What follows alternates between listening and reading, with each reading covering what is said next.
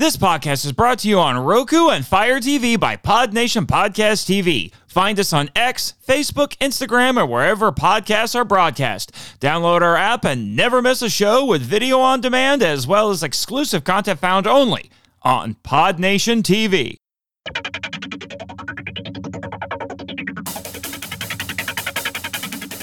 Live from Hong Kong, it's the Monster Island Film Vault, episode 84. John LeMay versus Mighty Peking Man.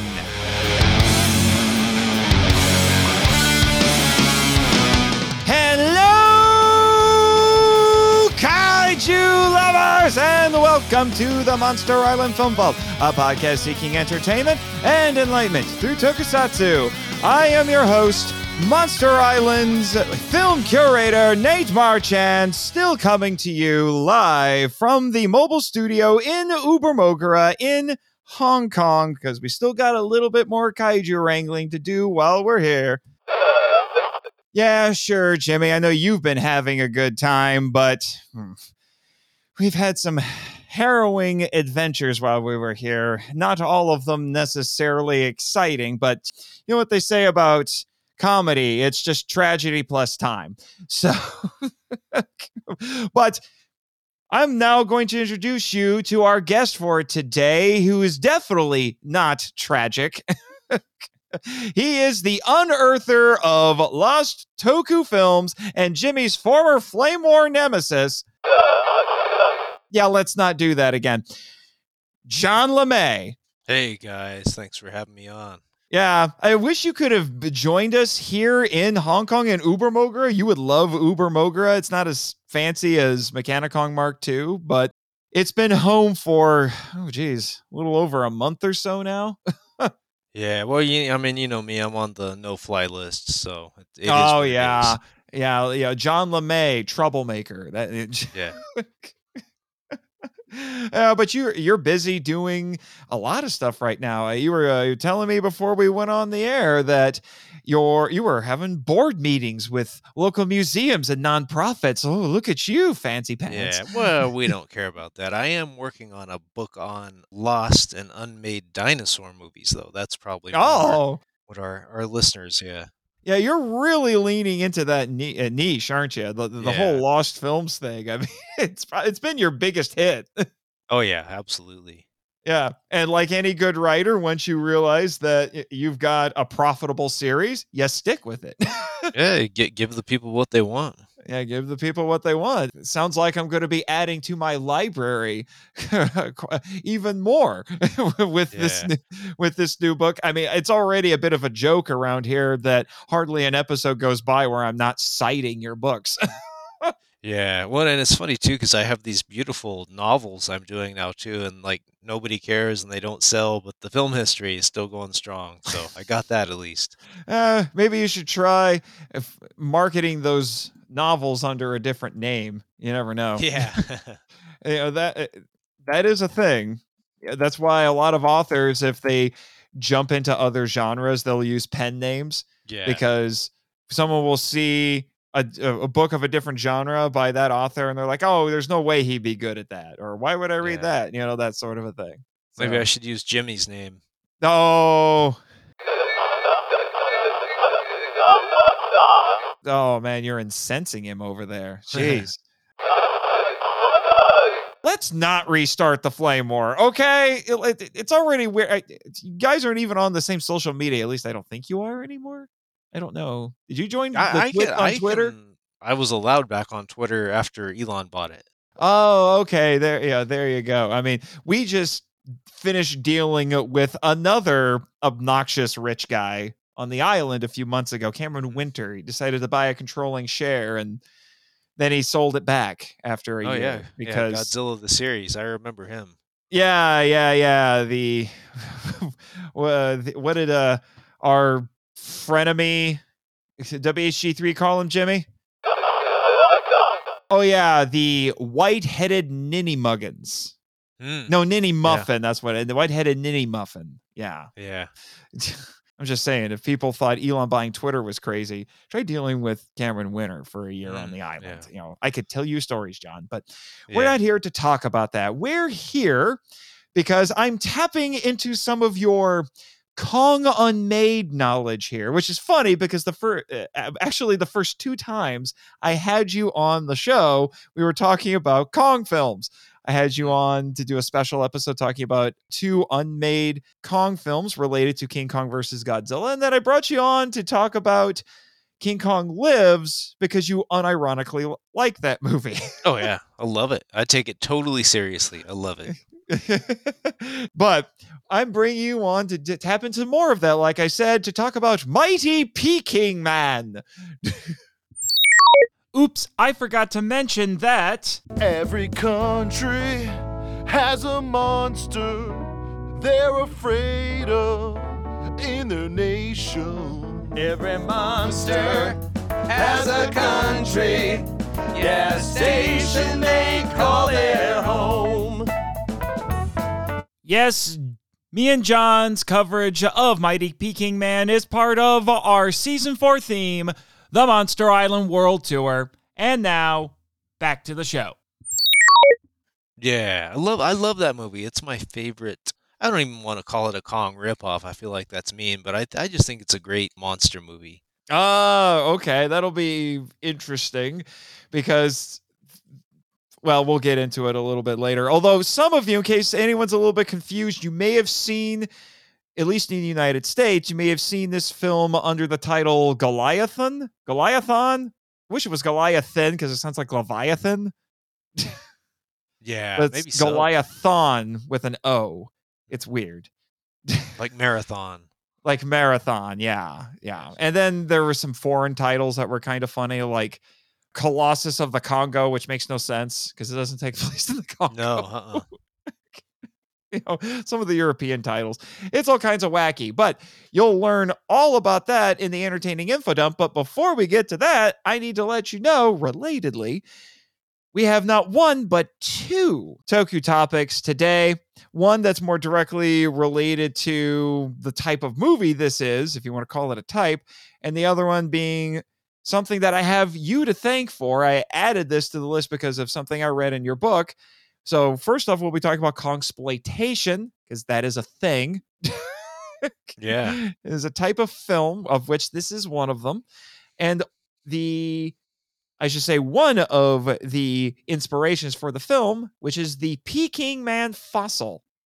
And let me tell you, when I researched it, it ended up being a lot more interesting than I thought it would. But we'll get to that a little bit later. Right now, we need to get to the entertaining info dump, which I am contractually obligated to mention was written by my intrepid producer.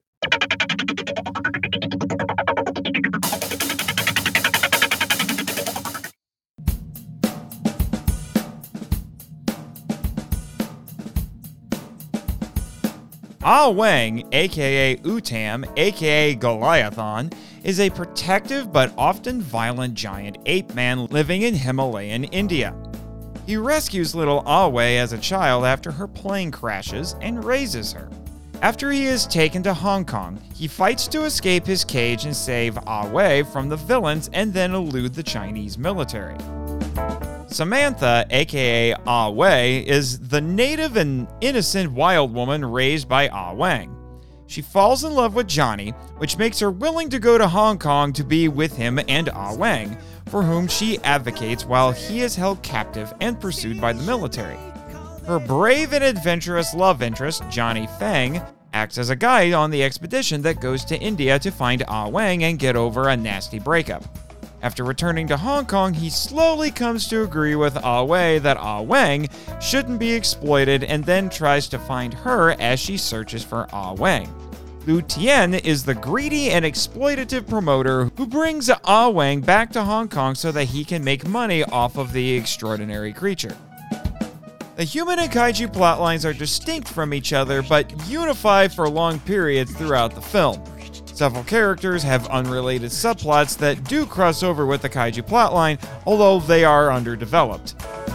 While a victim of exploitation, Ah Wang is the problem. Wei calms Wang to keep him from attacking Johnny while in the jungle.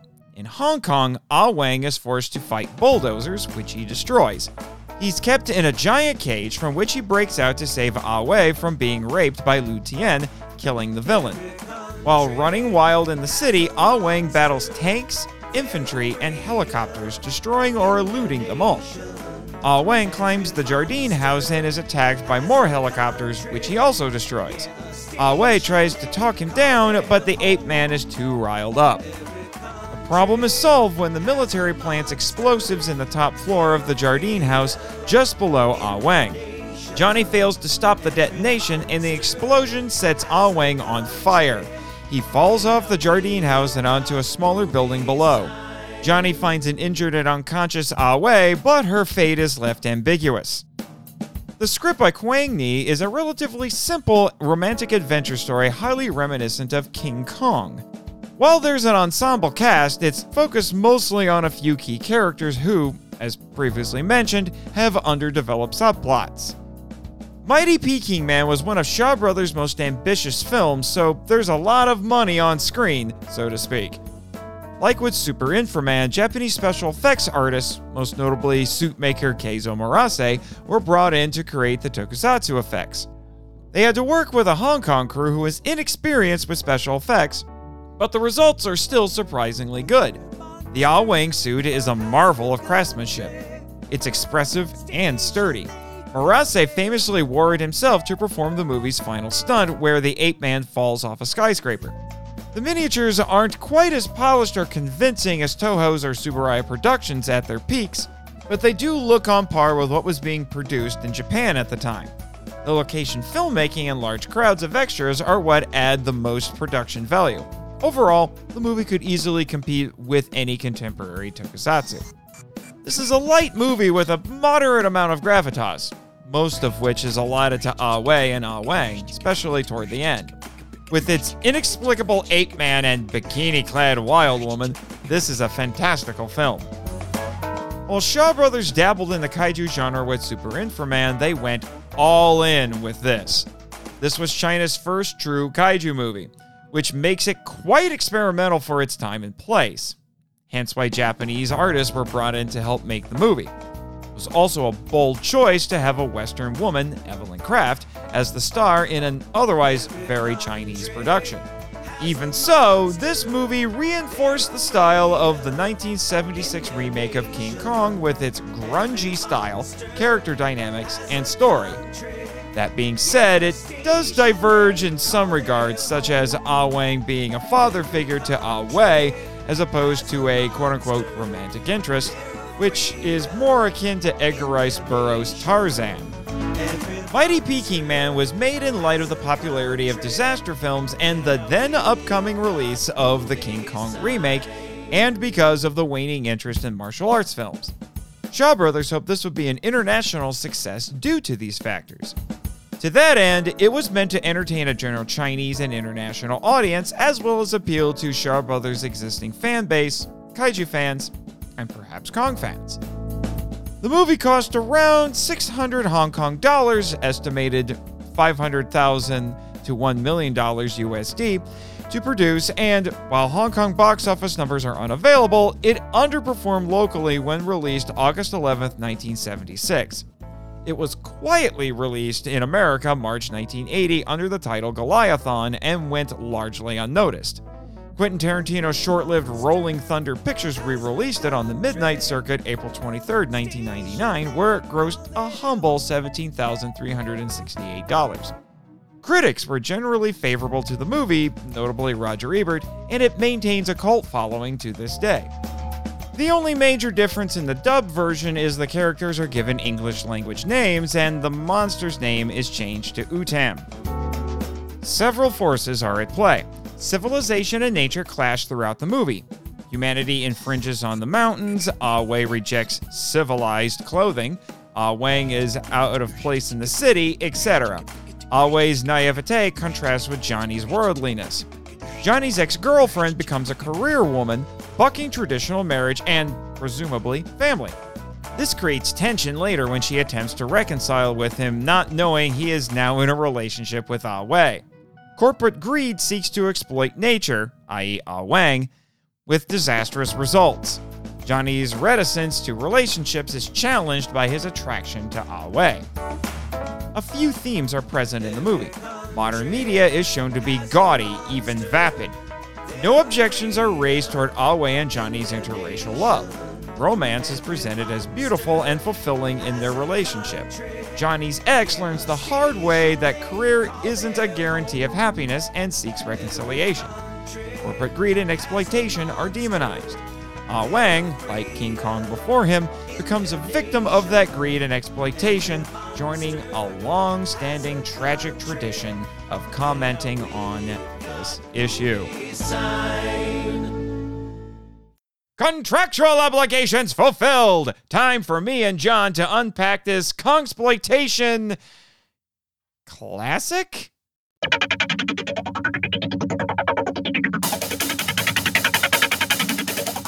All right, John, to start us off, you mentioned that you said it was one of your favorites, right?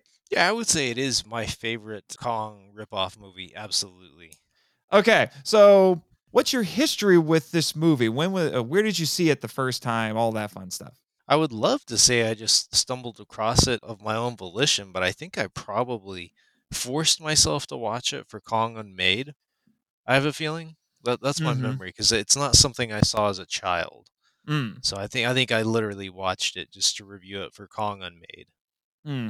See, I wouldn't be surprised by that, because from what I could gather from Jimmy's entertaining info dump was it played really only twice in America. It was released in some sources said 1979, which was a little confusing, but most said 1980 on television, if I remember correctly, as Goliathon. And then it had a pretty limited theatrical run in 1999, thanks to Quentin Tarantino, because apparently Quentin Tarantino loves this movie. Hey, he's got good taste. He probably likes King Kong Lives as well. I don't know. I'd be curious to find out. But it was released by Rolling Thunder Pictures, which was a little division of Miramax that he ran. And it played the midnight circuit in 1999, and that got people reacquainted with the movie. That was apparently when Roger Ebert discovered it and actually gave it 3 stars. Yeah, he likes Super Inframan as well, though, which is kind of suspect. Yeah, which was the previous movie that I played as part, that we covered as part of our new series, the Monster Island World Tour. Well, so I got to throw this in there since I'm the Unmade guy. Did you know to mention that they were actually going to make In for a Girl next, or In for a Woman? Yes, I think we did. Okay, yeah. Cool. It's In for Woman. Yeah, because there's even a line in the movie about it's like, is there an In for Woman? It's like there was sequel baiting, but it didn't quite work. Yeah. But anyway, so it's funny because this is also a Shaw Brothers movie, so we get 2 Shaw Brothers movies, and they're very different from each other. Yeah. Yeah, Mighty Peking Man is actually good. Oh, hot take. Hot take. But I never saw this movie in its entirety until I had to cover it for this movie. And depending on how you want to look at it, a little bit annoying. A previous DVD release of this by Rolling Thunder only had the dub, which annoyed me a little. And then Arrow Video released it, but they released it as part of a box set with a bunch of Shaw Brothers martial arts films. So it really sticks out as kind of weird in that regard. I don't know why they felt the need to package it with all of those. Yeah, I think it could have stood on its own. I think so, but the special features were pretty nice. Although the guy who did the commentaries, I think his name was Travis Crawford, at points, I think just seemed befuddled by the movie, because he sounds like he's more of a Shaw Brothers studio guy, or a martial arts movie guy. But he's not really a kaiju guy. So he was, like I said, I think he was confused. So there were points where I'm looking at it like, my other research isn't quite agreeing with you. And Yeah. He's rattling off all this stuff about like the Japanese filmmakers who worked on it and things like that. And he's just rattling things off. And I'm like, do you know what any of that means? Yeah, you can tell when someone doesn't like the Godzilla movies and tokusatsu. It's very evident, and they usually laugh at them. I've never been one to laugh at the older special effects because I understand, it's just old and they didn't have a budget always. Right. He wasn't laughing at it. Like I said, Okay. I think he was just confused by it.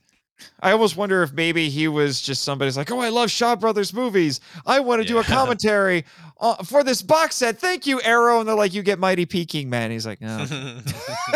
Yeah, that would be rough. He didn't know what to do with that. I don't know. I could be completely wrong on that. He still had some interesting information in his commentary.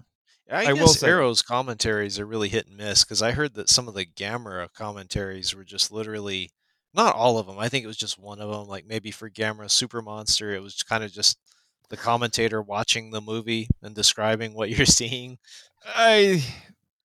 That commentary was weird. It was very, very weird. But that was actually one of the new ones that they did because they ported over the commentary, any commentaries that had been done before. Like August Ragone's commentary on the original film was carried over. Yeah, that was a good one. But then you had David Callett doing Gamera versus Giron, and it's one of the best film commentaries, at least for tokusatsu, that I've ever heard. I have to listen to it. I don't think I listened to that one.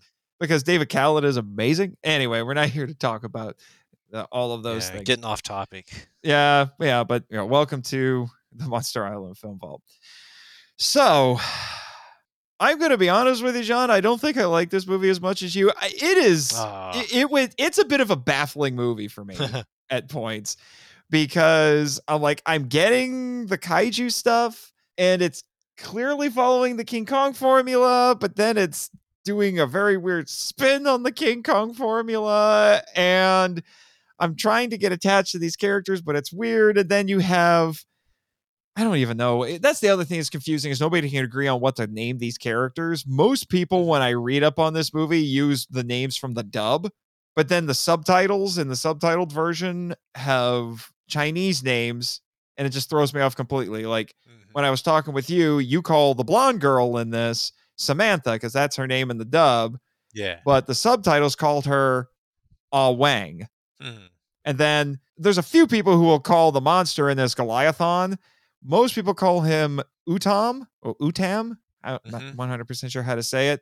That's the more common one. But in the subtitles, his name is Wang. Oh, his name is too? No, it's Wei and Wang. Oh, he's Wang and she's Wei. Okay. Good point, Jimmy. I should check my notes to make sure. Yeah, I think you may have said Wang for Samantha. Wei is Wei is the girl. Wang. I was gonna say she doesn't look like an Wang. Yeah, no, it's Wei is the girl, and Wang is the monster. So there you go. So, maybe just for simplicity, we'll go with Samantha and Utam. Yeah. And I think the guy's name in the dub, they changed his name too. I think it's Johnny. Yeah, that sounds right. Yeah, Johnny. Yeah, I don't remember what his name is in Chinese, which I suppose makes me a terrible, terrible person. But we'll just stick with those just for the sake of simplicity.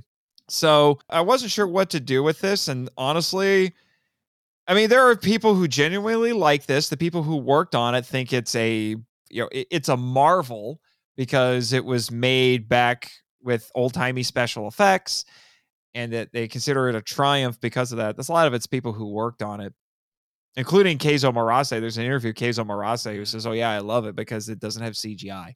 It's old-fashioned special effects. Yeah, and Keizo Marase came to one of the more recent G-Fests, and I think he was, And I think he actually showed up in the room with, what's the name of the little indie studio comes in and they always make a short film at G-Fest every year. I can't remember that part, but I just remember hearing that he was dressed in the Peking Man suit at G-Fest, like jumping he showed around. up dressed up in that.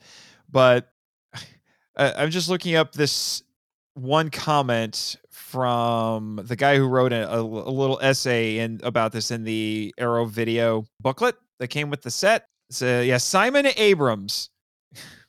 I feel like this is kind of an apt way of describing the movie for me, which is it is a triumph of bad taste over common sense.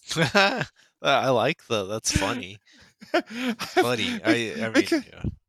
Because it's very melodramatic. The commentator was trying to defend it a little bit because he said, yeah, the dub and some of the subtitles make it seem really silly, but the people who worked on it took it pretty seriously. But there's just things in it where I'm just like, really, guys? Case in point, Samantha's outfit. Let's be honest. I think people remember that more than the big ape. No, so that jogs a memory for me because I have a friend. He's the guy who did the cover for the first edition of the Lost Films with the giant rats on it. I don't remember. He's not a Godzilla person, really, and I don't remember how or why. I was watching part of Mighty Peking Man or something on YouTube. I don't remember why, but I know he watched that entire movie, and it was just because of Samantha, because he is not a tokusatsu person, and he watched that entire thing, and I know it was because of her. It cracked me up. I mean, Evelyn Kraft is a beautiful, beautiful woman. Yeah, I mean, so that is a reason to watch the movie if you're not into tokusatsu. I mean, let's face it, we've all watched worse, just for that, just for the actress.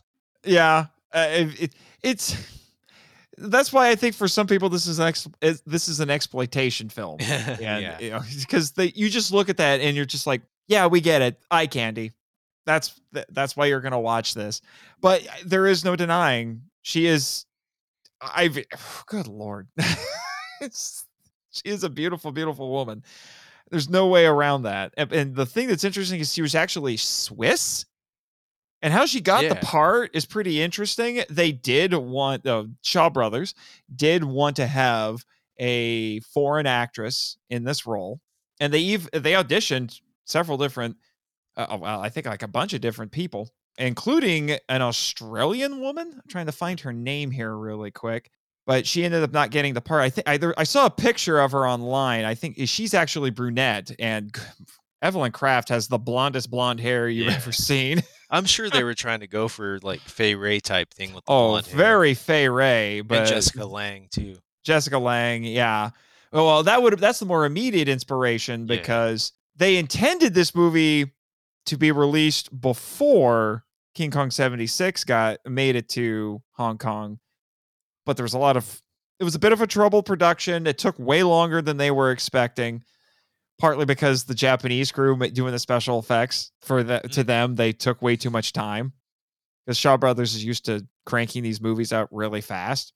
So it ended up coming out several months after King Kong 76 came out. Ironically, King Kong 76 was released by Shaw Brothers' most immediate competition, which was Golden Harvest. I did a whole thing about a brief history of martial arts film and talked a lot about where Shaw Brothers came from and Golden Harvest and all that sort of stuff. So if you want to know more about that, go listen to that episode.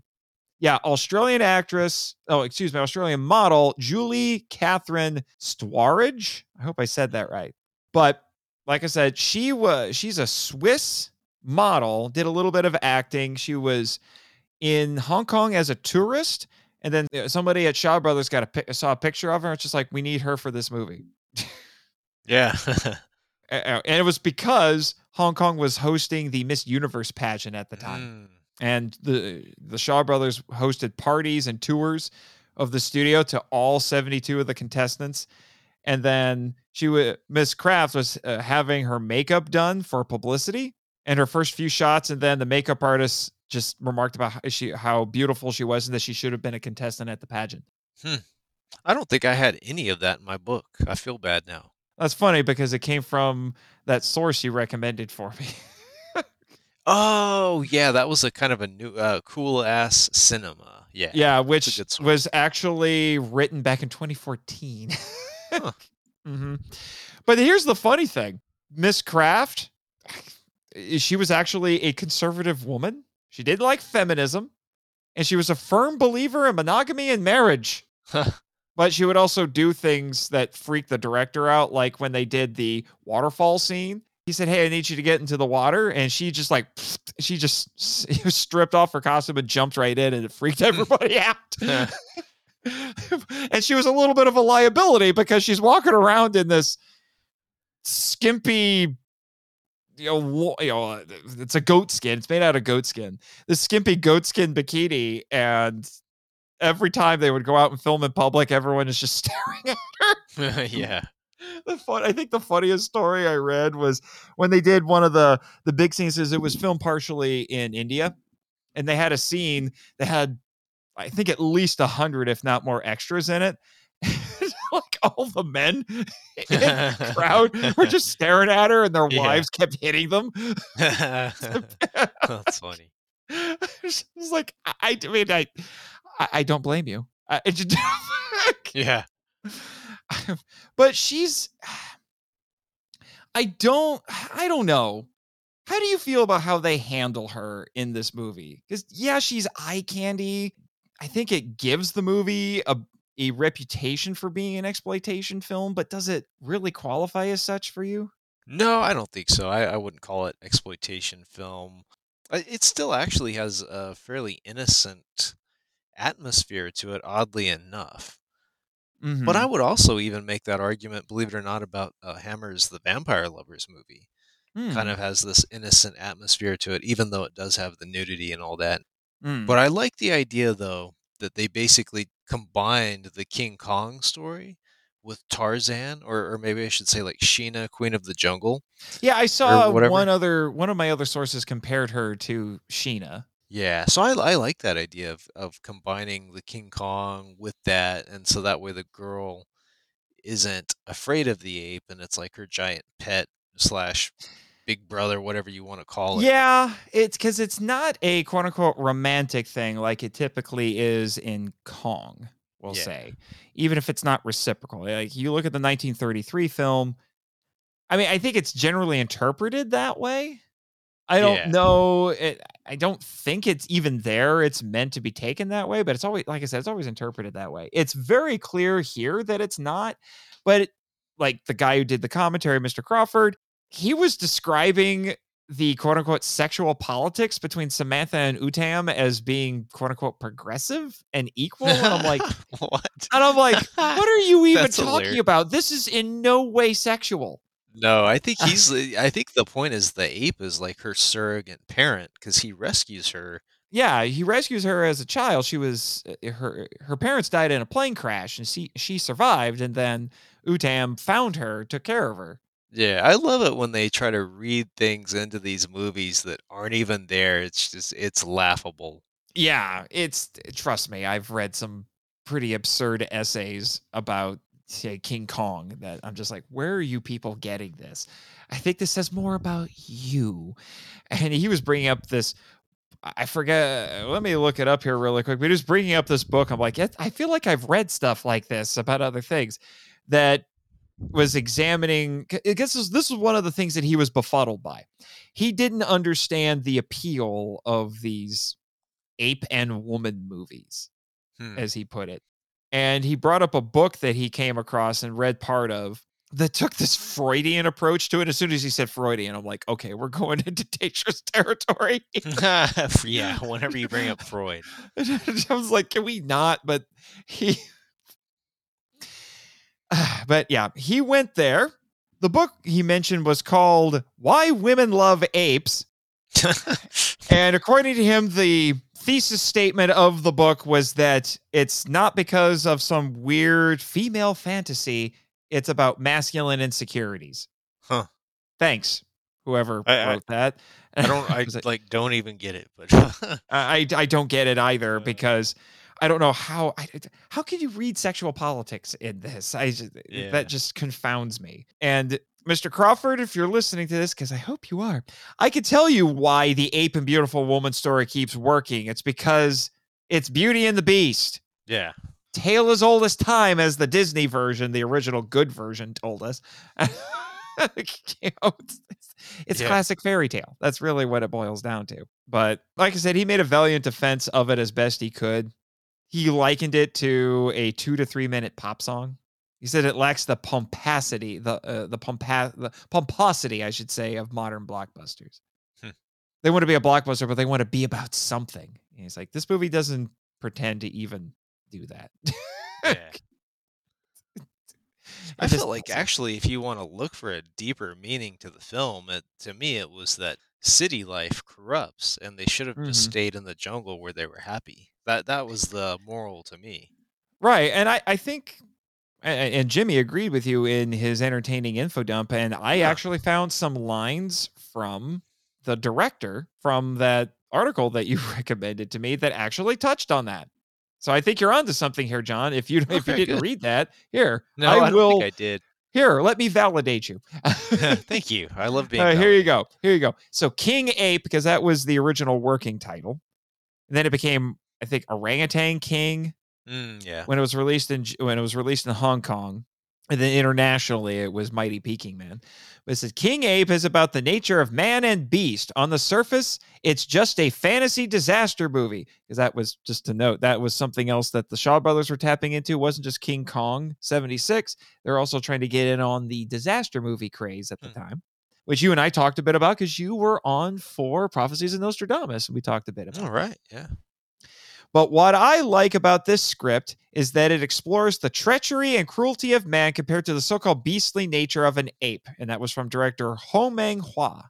And then here's another one for you. He said, something else to grab your attention is in this movie, besides the special effects, is the script, the relationship between human nature and the so-called beast nature. This is what I like best about this picture. The script exposes the treachery and cruelty of human beings. I'm not trying to make a preachy movie. Hey, Hollywood, you might want to listen to this.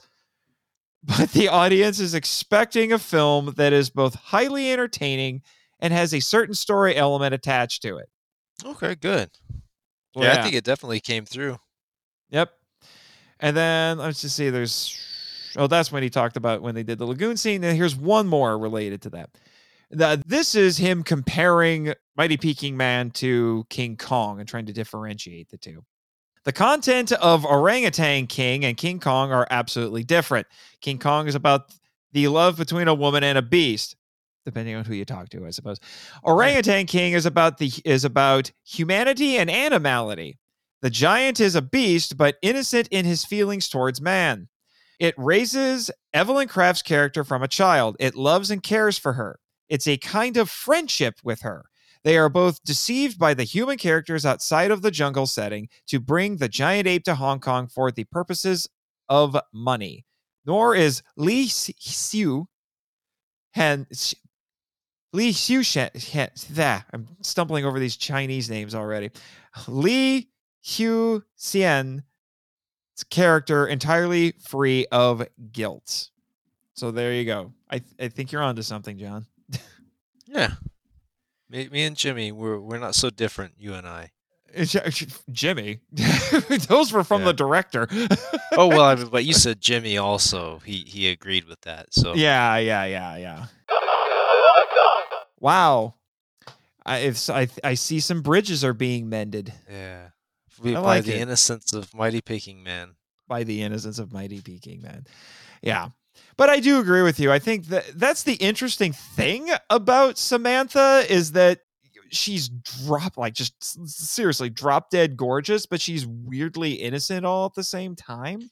Yeah, she's not like I don't know what word I'm looking for. She's not really, childlike.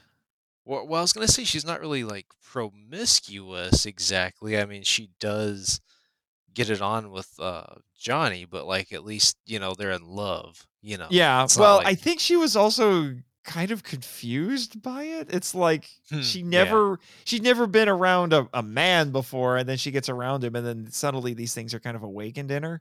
Yeah, maybe so. And like I said, she's just so innocent. She doesn't realize that that she is as gorgeous as she is. She doesn't really use it to her advantage. She just does what she does. Yeah, I think that's it. And hilariously, there's one scene where she doesn't wear the goatskin bikini, and it doesn't. I think it says more about Johnny than it does about her. When he says, if you're gonna if you're going to go to civilization, you got to dress differently. And he gives her like a leather halter top and some hot pants. I forgot about that. And she hates it. She puts it on. She hates Yeah. it. When I was watching, I was like, why didn't you give her a dress? The dress would make more sense. I think this says more about you, Johnny. Yeah.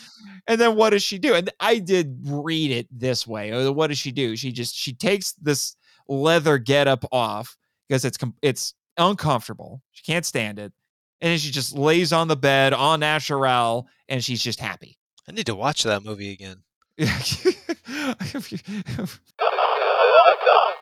I'm with Jimmy. You're kind of indicting yourself a little bit here. Someone needed to do his homework. But no, I haven't. I didn't. I make no pretenses. I didn't watch it before the show. Like, yeah, it's been at least 2 years. Well, rewatch it. Yeah, rewatch. Yeah. Rewatch it. Well, I looked at that as her kind of going back to what you were talking about. She's throwing off the shackles, if you want to call it that, of civilization and embracing naturalness, I guess you could say. Her natural wildness. Yeah. Because it was uncomfortable. She didn't like it. And then she spends the rest of the movie just dressing how she wants. And I'm surprised nobody on the streets of Hong Kong wasn't like, who is this weirdo white woman? Yeah. I'm like, is Hong Kong really like that? Does nobody care? Really? They freak out when the monster shows up, sure, but hot blonde chick, they're like, eh. That's probably the most unbelievable thing in the movie. I could accept a giant ape, but no one noticing her on the streets of Hong Kong? Come on. What do you think about the ending? The fact that it's kind of hint or alluded to that she dies. I don't know what to make of the ending. I really don't. Personally, I think she made it. I like to think she was okay. But the movie doesn't really tell you. And depending on who you talk to, some people say she died, some people say she didn't. Yeah, and supposedly there's an alternate ending that shows you that she is alive and she comes to, but I've never seen it. See, that's the one thing that's really confusing is most of my sources on this movie said there's a purported second ending, but they said it didn't exist. No one's found it.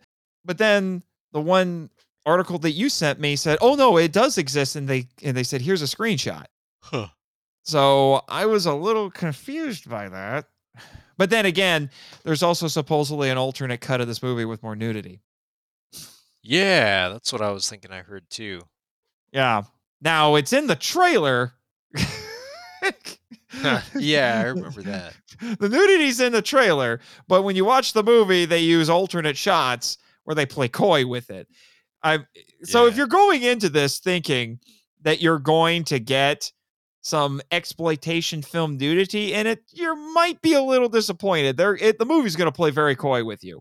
Yeah, this reminds me of the British version of when dinosaurs ruled the earth, like before the Blu-ray came out, because I spent so much time looking for the British version with Victoria Vetri's nude scenes, and I think I finally found it on eBay and got this copy, and then I think about like a year or two later, they finally released like the legitimate Blu-ray, and it was like I went to all that effort, So maybe I can find, Yeah, you're not the only person who's done that. Trust me. Not for that movie, but for other things. How dare you throw me under the bus like that? Sheesh. Slander, sir. Anyway.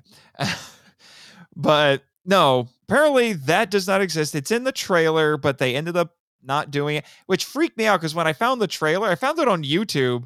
And when I got to those parts, I'm like, Arrow, how did you convince YouTube to let you post this? Yeah, I don't think YouTube knew. Well, hopefully they continue to not know because it's just unfortunately we may have just made it known right now, but still there's surprisingly little in here, and even what is in there is kind of blink and you miss it. Yeah, that's what I was thinking. Yeah, because probably the most obvious one is during the incredibly campy and melodramatic slow-mo running scene that was probably seen by the creators of Baywatch. where Samantha and Johnny are frolicking through the jungle. Yeah, that top doesn't stay on, and I almost think it's by design because it's only one strap.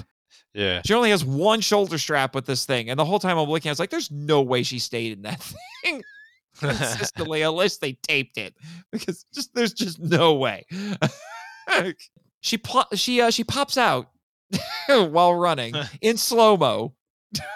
And there's a few places where you kind of sort of get some glimpses if you pay really close attention. There is also that incredibly awkward scene where our slimy villain tries to have his way with her. That's a little hard to watch. Yeah, and then that makes me think, I mean, if you really want to talk about like weird King Kong ripoffs, did you ever talk about Yeti, giant of the 20th century? Yes, Jimmy. You missed that episode. Most of it. I was gonna say, like, they have this weird scene where like the girl rubs the Yeti's nipple and nobody knows why. It's like, because it's Yes. not really like, it's not exactly sexual, but it's also just like a weird scene. It's like, why are you doing this? Yeah. Well, in this case, it was to make Utam very angry. Yeah. Because he basically goes into an anti-rapist rage and just breaks out of his cage. Destroys all of Hong Kong. Yeah, to save her, and that so basically, whatever you do, people, let this be a warning to all of you: rape leads to angry kaiju, and we don't need that.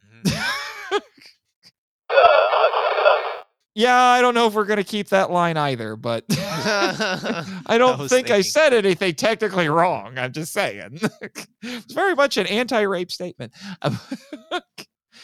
But from what I understand, that's pretty mild compared to some other quote-unquote Kong-sploitation films. I mean, there's a freaking porn parody of King Kong, people. I forgot it. I don't believe I watched that one. No, I haven't either, and I don't really want to. Yeah. But anyway, like I said, there's a lot we could talk about just with Miss Kraft. There's a lot going on. She didn't have much of an acting career after this. She basically retired a few years later and just joined her husband's realty firm in Switzerland and then raised a family. And then sadly died in 2009. Oh, that's right. Yeah. Very, very sad. So on to happier subjects. What did you think of the effects in this? I think that's next to Miss Kraft, that's the next big draw for this movie. I mean, I know they're not great, but I think with me, I just enjoy knowing that these are tangible, real miniatures that Sadamasa Arakawa built, and then the suit, it's just, I don't know, even though CGI is so much more realistic, it's fun to see these things that people built, and then just totally destroy them. But I think the miniature of Hong Kong was really well done. It was very expansive, very big.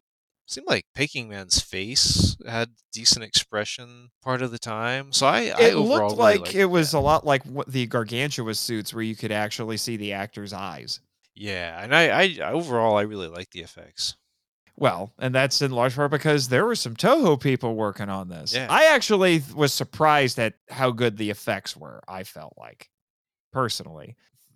Don't get me started about the whole CGI and realism thing, because realism has never really been a thing in Japanese film. They're more about creating mood and inviting you into a world as opposed to making something that looks quote unquote real.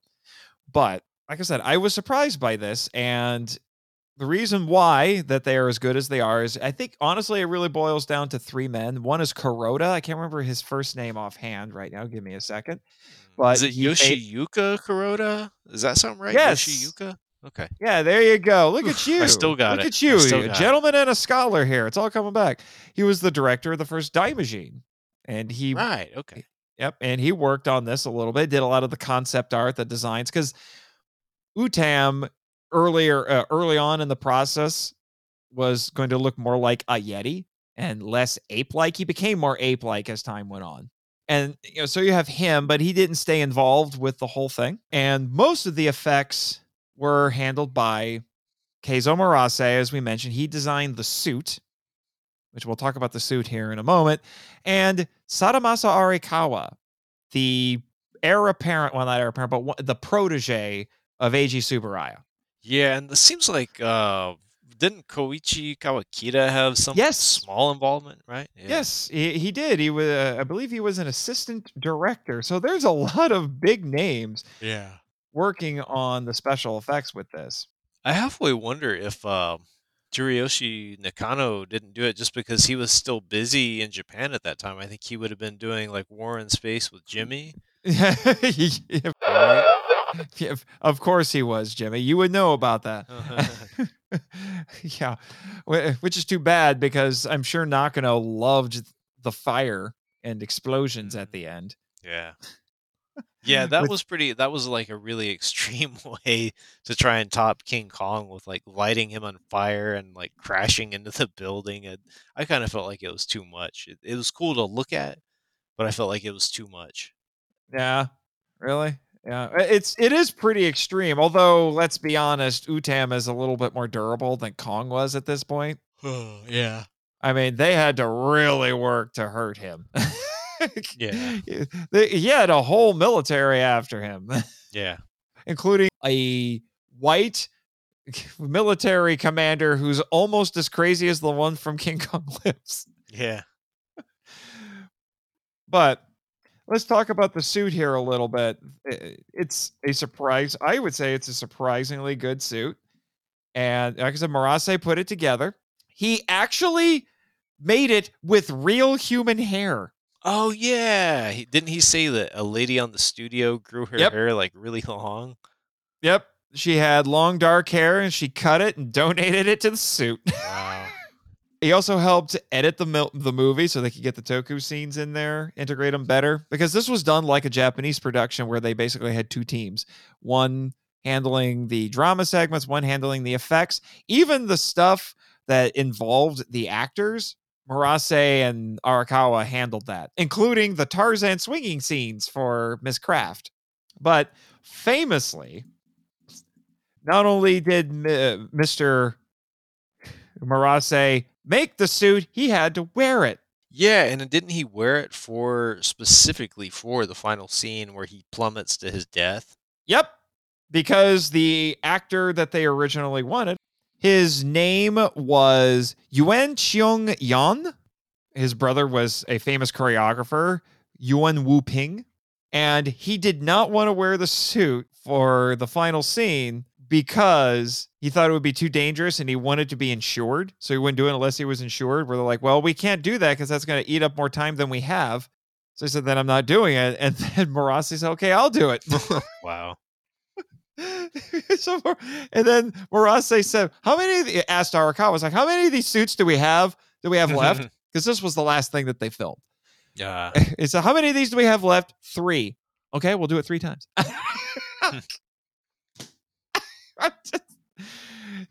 I don't know very many special effects guys who can say that they threw themselves into the work like that. Yeah, on fire. On fire! I mean, it's nuts when you actually watch the end of this movie, just how much that suit is on fire. Yeah, I mean, Murase is something else, and he's still going. And he's doing like the Brush of God right now, I think, and finishing it up. Which I can't wait to see. He said he came up with the idea for that while he was shooting Peking Man, I think. Really? Right. Yeah, that's what my memory tells me. I got to be careful on my memory, but I'm pretty sure he came up with the idea on Peking Man. Mr. Fact Checker over there is going to check on that for his follow-up blog. Yeah, I bet he will. Okay, calm down, fellas. Okay, no more flame wars. All right, we're talking about a flaming monkey right now. Yeah, that was low hanging fruit. Yeah, a little bit there. See what I did there? Because apes also they grab the low hanging fruit. Okay, yeah, there you go. Thank you. Yeah, there you go. Yeah. You get a little rim shot there for you. Yeah. So that's why I would say things turn out pretty well with this. And I know Arakawa specifically worked on the scene and the stadium with the trucks, which is actually pretty impressive, I have to say. Yeah.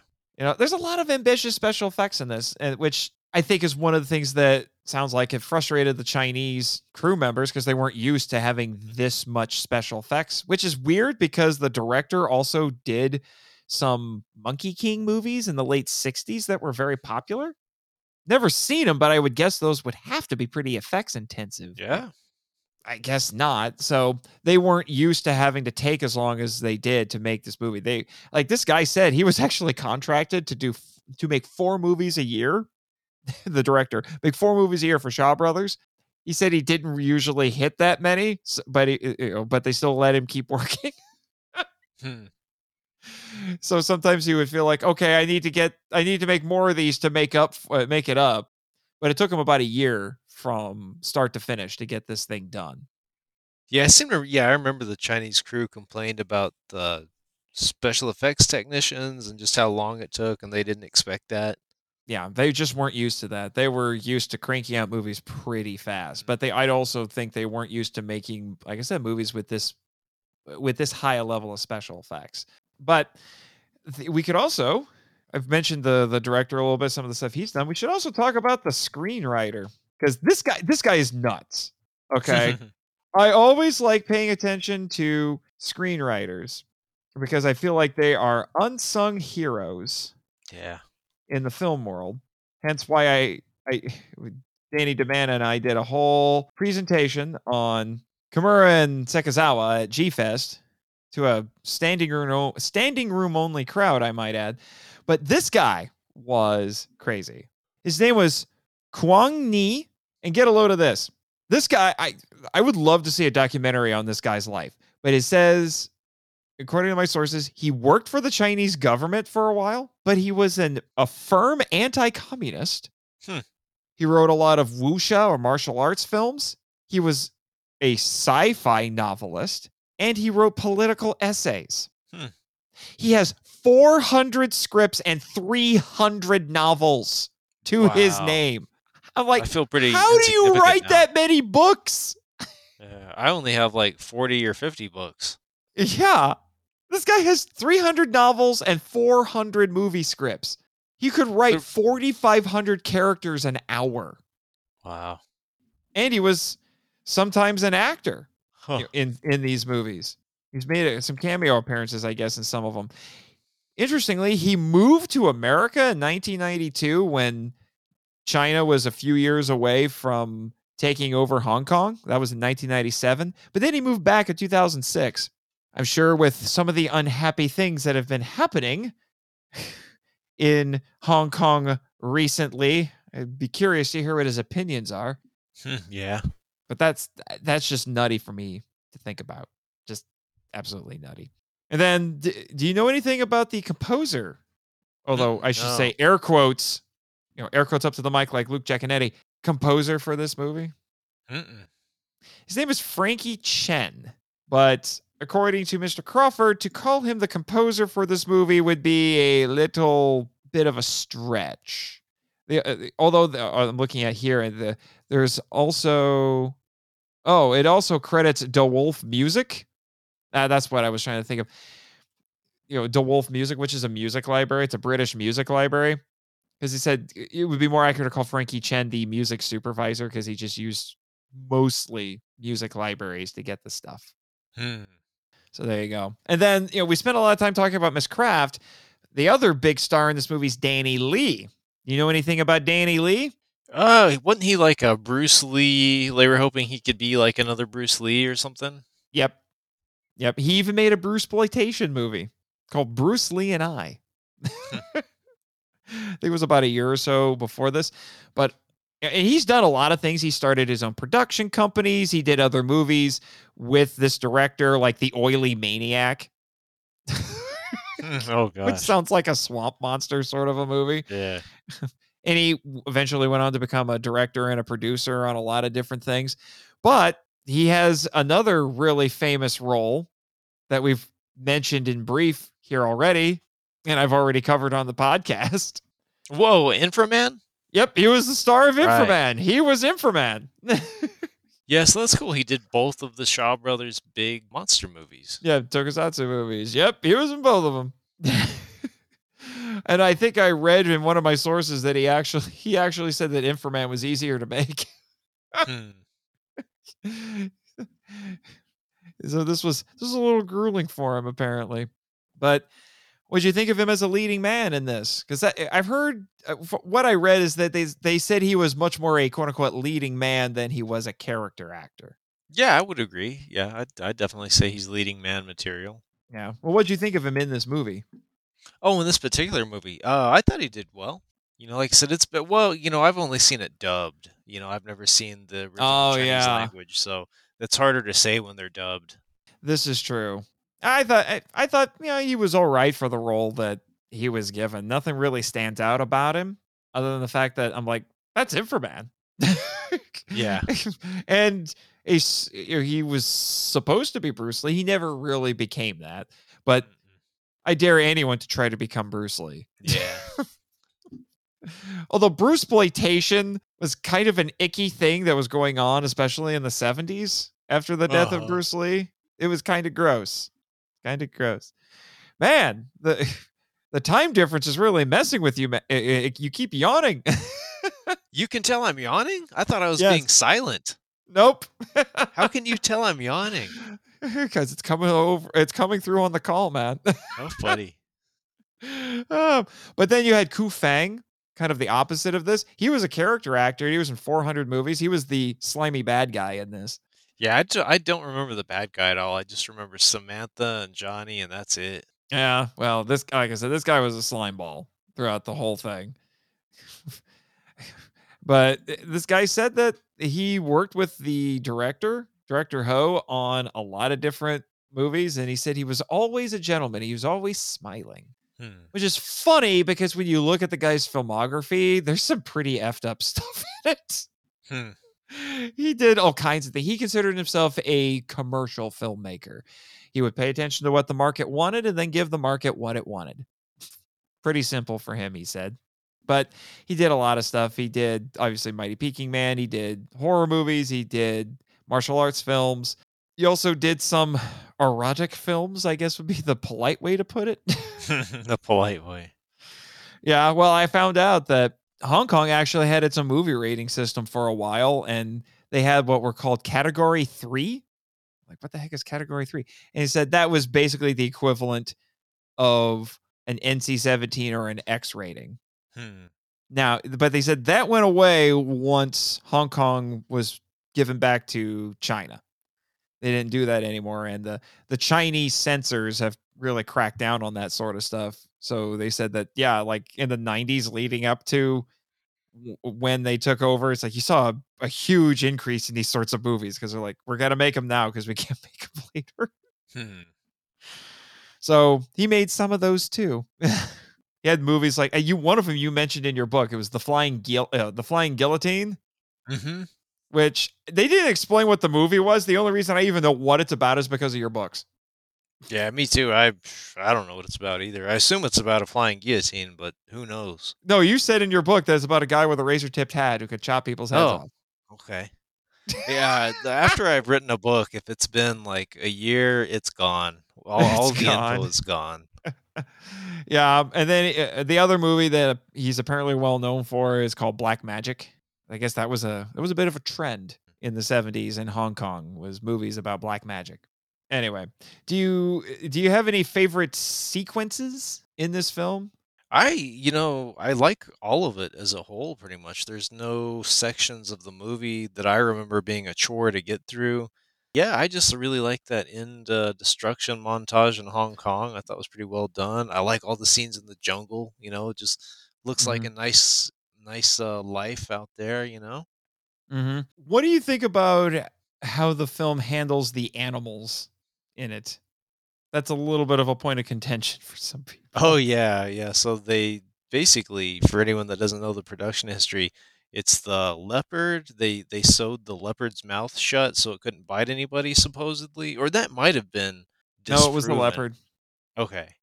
Yeah. Most of the sources I looked at said that was a thing that happened, which is funny because one of the most iconic images of the movie is Samantha with the leopard on her shoulders spinning around in slow motion. Yeah, and you wonder why it never opens its mouth in the scenes with her, and that's why. That just sounds so cruel. I hope they Yeah. cut the stitches or whatever so that it could open its mouth later. Yeah, and it, like, hopefully anesthetize the jaws or something too, so it didn't feel them. But well, I Yeah. would think they'd have to though. It would have to be out under surgery or something because otherwise they wouldn't even be able to probably do that. I don't know. Yeah. And the story that you had in your book about the tiger, I thought was actually pretty funny. Yeah, a lot of the movie revolved around getting shots of the tiger, I think, and that Mhm. like in terms of their on location shooting in India, it was really difficult. Mm-hmm. Yeah, and you wrote in your book that they tried using a tiger from a zoo, but it didn't know what to do when it was outside of its cage, so they just got a few close-up shots of it in its cage.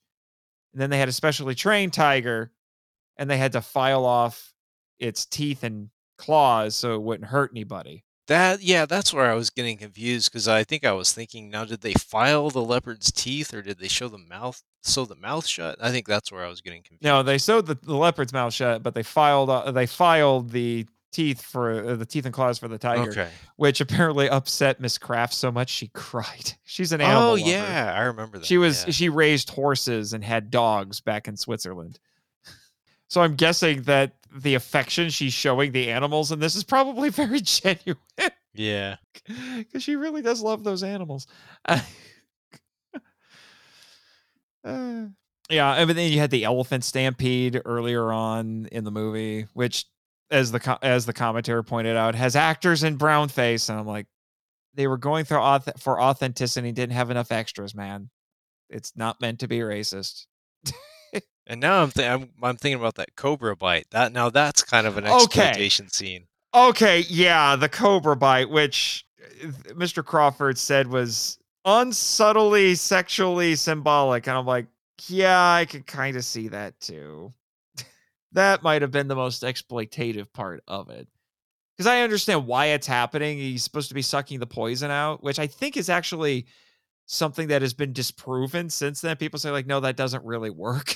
But it's on Yeah, I her don't know. thigh, Yeah, upper thigh. really close to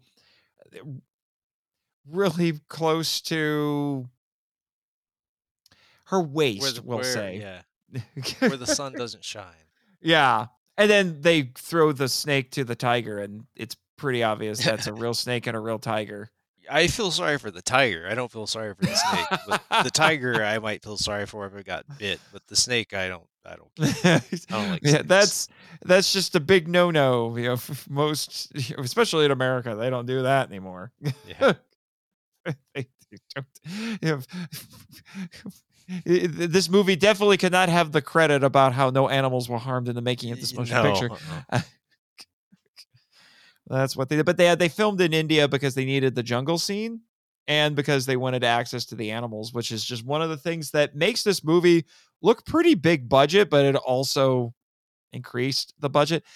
I couldn't find anybody who could agree on how much this movie cost to make. I saw most sources I had said $6 million, but I saw as high as 8.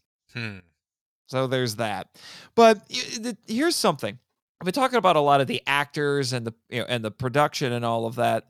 We haven't really talked a whole lot about the story, which is where most of my issues come in. I don't mind the actors. I don't mind the direction. I don't mind the effects. The script is where I think it gets a little bit dicey for me because I do think it's a little melodramatic at points, but that didn't really bother me. But it's more like there are these plot threads that they don't do enough with. Like the whole subplot with Johnny and his ex-girlfriend. Oh yeah, I do remember that now. That might be the one part of the movie that is kind of a chore to get through. That feels Yeah. almost kind of like unnecessary where it's like, "Oh, why is this in here?" Yeah, because the whole thing in the fastest exposition ever, because like all the exposition gets done in about 60 seconds at the beginning of the movie, which is, hey, go find this guy, Johnny. We need him to go find the big ape. Yeah. He's like, what? Well, what do you know about him? Well, his girl just dumped him. And then they find him at a bar, half drunk. He's drinking himself to death. He's like, Cheryl, I'll go find the big monkey for you. Yeah. And so that's it. So that's just to set up that why he would just go gaga for more than the obvious reasons over Samantha. Yeah.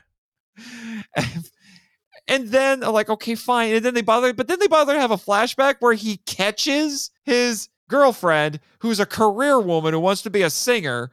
And part of me is just like, well, you probably should have saw that coming, dude. Although initially I just thought, she said, I'm more interested in pursuing my career than being in a relationship with you. No, he literally catches his own brother in bed with her. I'm like, okay. And then that comes back later in the movie that only causes some drama for about 2 minutes because she meets up with him at a TV studio and she says, I'm sorry, I shouldn't have done that. I broke up with your brother. I want to get back together with you. And then, like I said, it's awkward for about 2 minutes and then the rest of the movie happens and they completely drop it. But I was sitting there thinking, it's like, how do you explain to your Chinese ex-girlfriend that you're in love with a hot blonde white woman? Yeah. I mean, But you met in the jungle. That you met in the jungle, was raised by a giant ape. I mean, there's no easy way to have that conversation. I don't believe you, Jimmy. I don't believe that happened to you once. I'm calling BS on that one. I'm sorry. I'm sorry. But that frustrated me a little bit because like there was some potential there and you didn't really do anything with it. So then I'm like, why even bother? Yeah. Why even bother? Let's be honest though, John. I don't know. His ex-girlfriend is pretty and all, but I don't think she stood a chance. Oh yeah, against Samantha. I thought we were talking about Jimmy for a second, but yeah, no, Samantha and Johnny. No, she didn't stand a chance. I mean, I think Johnny is basically made up his mind. I mean, there's a potential feminist commentary waiting to happen there. I just guarantee you, some feminist has watched this movie and wrote an entire essay about that part, about how the career woman, doing her thing, because she does what she wants, and then she ends up getting turned down for the hot submissive woman. Who's also kind of exotic. I guarantee you there's an angry feminist somewhere who wrote that essay. Yeah. No, Jimmy, I'm not cutting back on the hot takes. Welcome to the Monster Island Phone Vault Season 4, baby. Got John on the phone. Have you heard some of John's hot takes? You had one this episode about Super Inframan. What was my hot take about Super Inframan, that it was terrible? This is better than Super Inframan. Yeah, I absolutely think this is better than Super Inframan. I don't know. I kind of I think I still prefer the absolute insanity of Super Inframan. The script is nonsense, but yeah. This I one never I understood why Roger Ebert liked it so much. I read his review, but I forget exactly why. Although since you're bringing up Ebert, I read his review of Mighty Peking Man, and I did have a couple of quick excerpts I was going to share from that. He actually said this was his favorite Hong Kong monster movie. Keep in mind, this was written in 1999, and I'm thinking, how many of those are there? Yeah, I don't think there's very many. It's like, what are you talking about? And then here's how he closed out his review of the movie. He said, I'll bet a month hasn't gone by since that I haven't thought of that film. I am awarding Mighty Peking Man 3 stars for general goofiness and a certain level of insane genius. That could describe a lot of things that I've covered on this show, but I cannot in good conscience rate it higher than Inframan. So in answer to those correspondents who ask if I have ever changed a rating on a movie, yes, Inframan moves up to 3 stars. So it was this movie that made him rate Super Inframan higher. One of the rare times he's changed a rating. Go figure, right? Well, as usual, I have more notes than we need, so I think I'm just going to mention a few more quick things. I think we can move on to the next segment, John. And so if anything comes to your mind about the movie before we finish, let me know. Sounds good. The Connaught Center, which has since been renamed the, I don't know if I'm saying this right, but the Jardine or Hardine House. This is where the climax of the movie takes place. It was the tallest building in Hong Kong at the time, again, going back to King Kong, because the Empire State Building was the tallest building in New York, actually the tallest building in the world at that point. And this was built in 1972. And according to Mr. Abrams in the Arrow Video booklet, it's very well known for its quote-unquote distinctive round portal windows. Did you notice that in the movie, that all the windows were round? I may have. Who Yeah. knows? Well, that earned it a funny nickname. I think this is podcast safe, Jimmy, but, have the dump button ready, I guess? Oh, you did have Jet record a few lines just in case you needed to. Good to know. But it was nicknamed the House of 1,000 Arseholes. Oh. That's nice. That must have been back when the Brits were still in charge, because that sounds like a very British way of putting it. Yes. And of course, Arrow Video would know that because they're a British company. Let me see. Going over my notes here. Actually, we've covered basically all the stuff I had highlighted. Dang, John. Oh, good. You got anything? No, I don't think so. Okay. Well, I mean, given that a lot of what I have on here is from your books, but then again, you just said if it's been more than a year, you forget everything. Oh, yeah. Brain can only hold so much, right? Yeah, basically. All right. Well, with that, I think we can move into our 2 Toku topics right now. After this word from one of our fellow podcasters.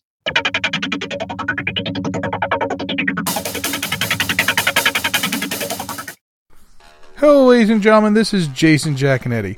You may recognize my voice from the Vault of Starling Monster Horror Tales of Terror, and if you don't, you should be listening. But today I need to ask you a few questions. Do you like big bugs and you cannot lie? Other robots just can't deny that when the Queen of Space walks in and puts a blast in your face that your gears get sprung? Are you deep in the bee we're sharing? Are you hooked and you can't stop staring? If you answered yes to any of these questions, then have I got a podcast for you. Bots, Bugs, and Babes, the B-Movie Podcast. From classics to cults and all the yummy, yummy cheese in between. Look for my new show, Bots, Bugs, and Babes, on the Two True Freaks Network and on iTunes. That's Bots, Bugs, and Babes, the B-Movie Podcast. Double J on the Triple B is your hookup. Holler if you hear me.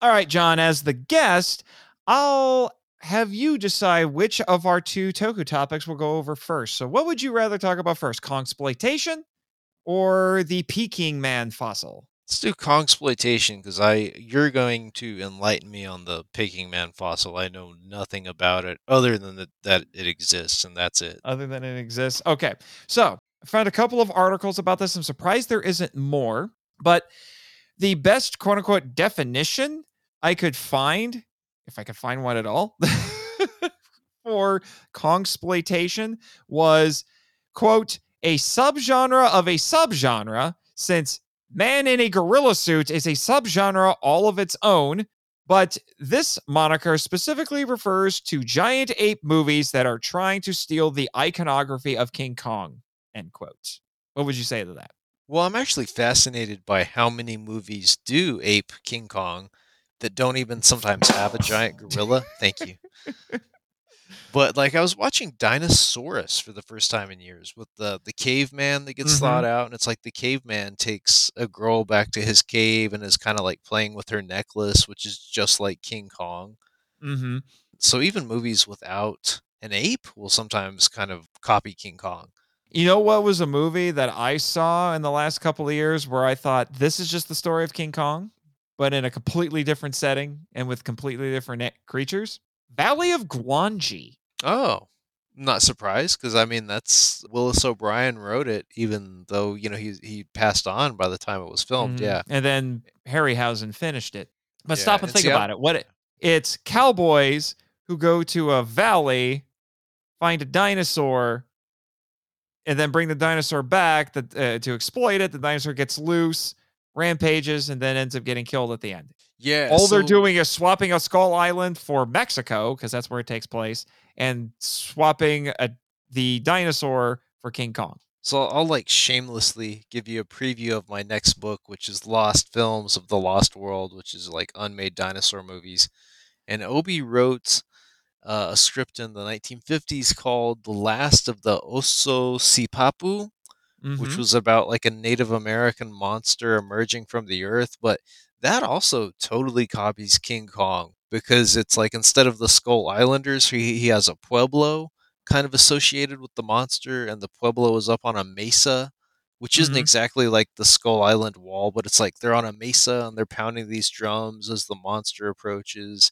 Then Jeez. later, there's a scene with a Carl Denham type movie man filming this monster, and then like there's a scene where they get in these cable cars that go across like a canyon or like a big chasm, and the monster like shakes them, and the men fall out of the cable cars, and I was like, that's just the Skull Island log scene. So I mean, Obi, like he loved to copy King Kong, and so did like as we all know, a bunch of other filmmakers.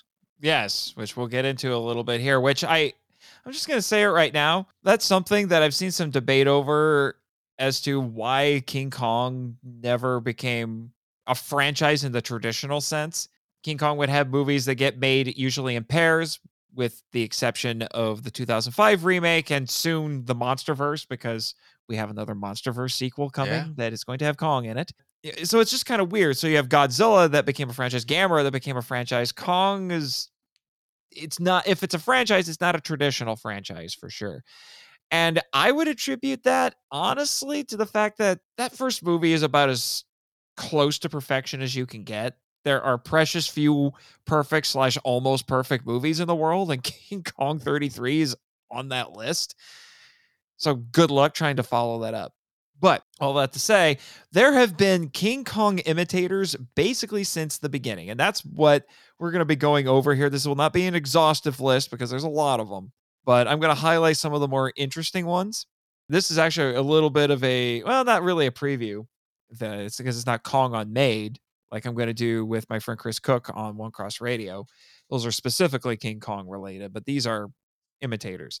Although these first two I am going to bring up, and I have you to thank for making me aware of this, John. But Wasei King Kong and King Kong Appears in Edo, the two lost Japanese films. Yeah, unfortunately, there's just stills of them and promotional materials. But did you want me to kind of say what they are? Oh yeah, sure, go for it. Yeah, so Wasei Kingu Kongu was a short film produced by Shochiku, who was the King Kong's distributor in Japan. And it's basically just a comedic short film. I think it was like less than 10 minutes long. Yeah, it It says doesn't three really. reels. Three Oh, three reels. reels? Well, maybe it was longer than that then, I think more like but 30 minutes. okay. See, I don't remember what's in my books, but whatever is in my book is probably right. Don't trust what I'm saying. It wasn't even Yeah. about King Kong though. It was about it, yeah. So it's about a stage performer playing King Kong in a live stage show. Yeah, and just so everyone knows, Wasei King Kongo means Japanese King Kong, Yeah, and then and it King came out. Kong and Edo. Yeah, well, and I should say, Wasei King Kongo came out in 33, same year as the Yeah. original King Kong, and then King Kong Appears in Edo. Is it Edo or Edo? I've never heard it pronounced I've heard. before. I think I usually hear it as Edo. Okay. Yeah, Well, I've been humbled again. 1938, so 5 years later.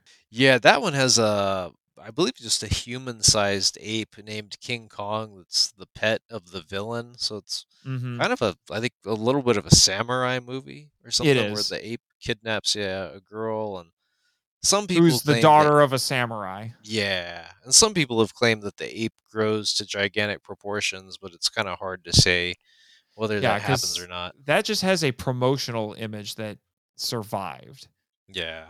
if I remember correctly. And I think that's why some people think it's kaiju, because the promotional image makes the ape look really big. Yeah, probably so. Yeah, and according to this article that I looked at, it said it was actually supposed to be shown in 2 parts. Yeah, that's what I remember too. Mm-hmm. Yep. And he, in this source I looked at, said that he assumes it was released to capitalize on the 1938 reissue of King Kong in Japan. Yeah, that's right. King Kong had a lot of reissues, so that's Yep, probably why. about a half dozen, I think, all the way up to 2020. Wow. It was the last movie that got shown here at the Denham Theater before lockdown happened. Wow. So that was the last movie I saw in the theater for several months. There are worse things. But yeah, it's a silent period drama. It's too bad that it doesn't exist, but something that everyone should know is that most pre-war movies in Japan have not survived. Mm-hmm. There are very few because they were destroyed in the war. So there's precious few. So so that puts it in both of these films in the same boat as like the original Great Buddha Arrival, because that was lost as well. Yeah, and that too kind of some people think was inspired by King Kong, more just in terms of the special effects scenes. Mm-hmm. Mm-hmm. And then the next one that I'll highlight here really quick is Unknown Island from 1948. What do you remember about this one? I remember it has a giant ground sloth that looks, I Yep. think on purpose, like a big gorilla that's kind of is that film's King Kong. And it fights a T-Rex, long before King Kong and Godzilla ever tussled. Mm-hmm. Yeah, and this one's also noteworthy because some of this footage was in Godzilla Raids again. Yeah, that was cool. I always enjoyed seeing that footage. Yeah. Yeah. And one of my sources noted that there's a monster graveyard in this that predates Kong Skull Island. Yeah, I tend to think Unknown Island's a pretty cool little movie. I've only seen it once, but I remember I enjoyed it. It wasn't like a chore to watch or anything. Which actually reminds me of something that I should have mentioned from when we were talking about Mighty Peking Man. We have a scene where Utam is sitting on the boat, not in the boat like in Kong 76. He's sitting on the boat and he's Yeah. chained up. And I'm thinking, oh, GVK totally stole this. Yeah. So then I'm not going to go into it too much because I have an entire episode dedicated to this movie. But I don't think I would classify it as Kongsploitation, Mighty Joe Young. Yeah, I always think of Mighty Joe Young. The main reason I don't think of it as Kongsploitation is because it was made by the same team. So, they have a right to copy themselves, so to speak, if they want. Mhm. And I tend to think of it as the road not taken with King Kong, which is what if his stage show was a success, and what if the girl loved King Kong back and they had like a good relationship. So that's how I look at it, is the road not taken with Kong. Right. I look at it as a spiritual sequel, which Yeah, kind of good makes a point. trilogy because you have Kong, Son of Kong, and then I Mighty Joe agree. Young. So that's how I think of it. If you want to hear more about, like I said, this movie, check out MIFE episode 58. I had my original troupe of tourists come on to talk about that. We had a good time. Everyone freaked out over the ending. They weren't prepared for the ending. And then there's another one. I'm a little bit more inclined to include this as a Kongsploitation because there's a lot of similarities.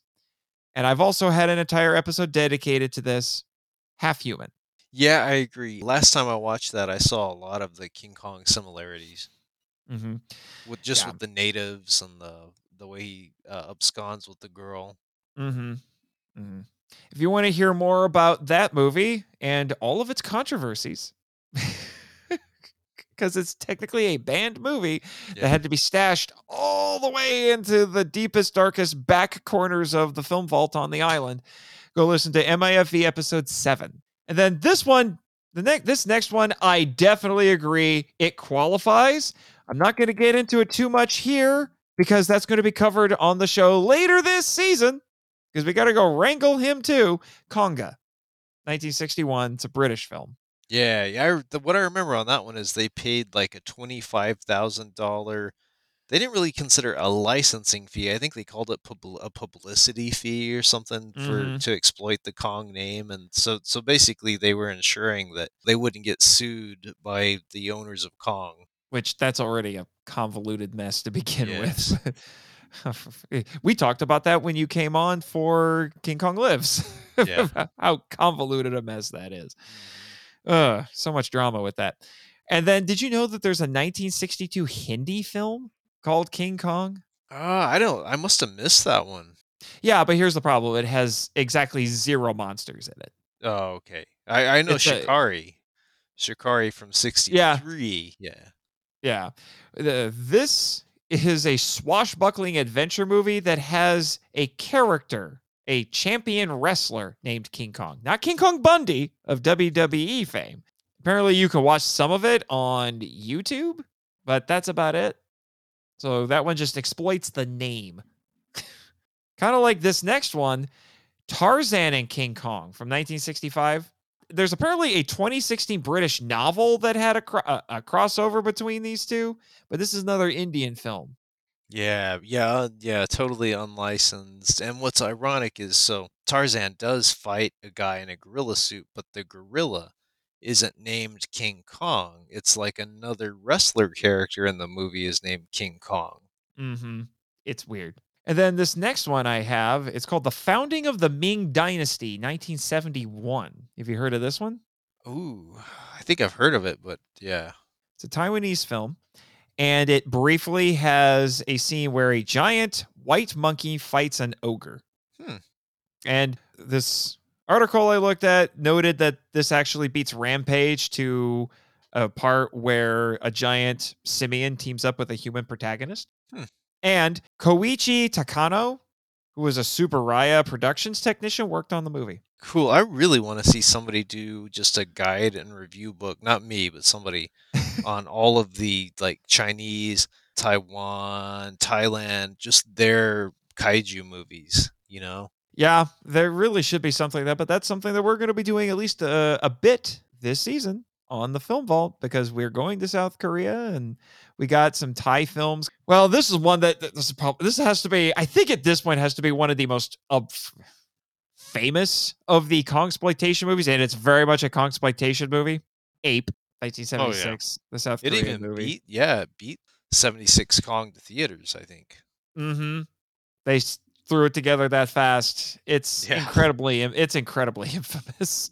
Yeah, I remember as a kid, I was so excited to see it just based on this idea of a giant ape like King Kong fighting a shark like Jaws, and then you see it in the first 5 minutes and it's just literally nothing.